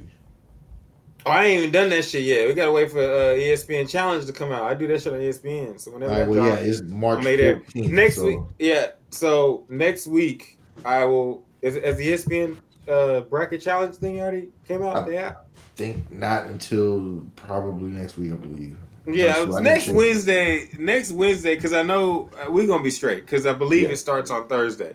So next Wednesday or Monday. You can look. Those that watch the show, you'll find out next Wednesday, which is the day before the tournament starts, I believe. But anyway, we got the tournament challenge. I go on the ESPN Tournament Challenge app. I will tweet this out. I'll give it to Boogie. He'll tweet this out while Instagram and Sterling will have it. So if you follow us on all these platforms, you follow Sports Sushi, you'll have it. There'll be a video about it on TikTok. We're gonna send it out. $200 to the winner. No entry fee. All you got to do is follow the link that we provide. Join our Sports Sushi tournament challenge. The winner gets $200. I'm gonna pay that shit because you know what I'm saying. I'm trying to grow the show, and the more y'all that go, the more we grow, and we'll get to the point where instead of me giving y'all $200, I'm hoping to give y'all motherfuckers like 10 G's. You know what I'm saying? So help grow this bitch from $200 to 10 G's, people. We're gonna start low and we're gonna build high. But join the challenge. Winner gets $200. Last year was $100. Every year I'm gonna go up $100 until we, you know what I'm saying, are the best ever, or we die. Shit, one of the two is gonna happen. Either or. The tournament challenge. But I'll explain more of it next week. But be sure to follow me, Sterling. We'll give you, of course, y'all have all the other shit. Follow me, Sterling, Boogie, and Chris, and you'll have all the information that you need for the tournament challenge and how we're gonna knock that shit out. Just sign up, pick your team, and try to win $200. Right, I'm gonna beat y'all niggas this year though. Oh yeah, of course you're gonna be able to find. Thank you, Boogie. I should be the one. But you can find me on Twitter. You can look for me. It's at RLClimbSP, or you can just start typing in Sportsplug Russ 3 and you'll find me that way. You can find me on IG at sportsplug.russ. You can also, of course, find us on TikTok because we have a tag name. Yeah, Sports Sushi Sports _sushi. Yeah, you can find me at Twitter at Forward Sterling, also on Instagram, and then I started the TikTok.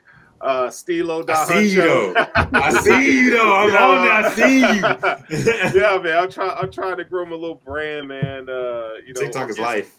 TikTok, hey, and just so y'all know, TikTok will be doing full form videos, so we can put our sports sushi stuff in long form on TikTok. Yep. So that's going to be coming. So yeah, man. So I got an article that came out this week at BuffaloRumblings.com. I'll have my first official mock draft, not just for the Bills, but for the entire league coming up here next week. All right. Y'all fuck with that. All right, so please tune in next week. We will continue our draft spotlight, and we will work in a Sports Sushi mock draft live on the show somewhere. We're going to have a meeting and talk about that, guys, because we got to do a big board show and a mock draft show. Yeah. So we need to go ahead and have a meeting and discuss. I was just gonna say when we do that. I was waiting for you to finish because I got some advice for everybody. Yeah. When we end before it cuts off. Are y'all ready? Okay. Go ahead, brother. Oh, all right. To all the young men out there that are trying to get their life together and figure out how to go straight and narrow. If she cries on camera, you can't trust her. You know what? That's fucking Sports Sushi. Right. I got you.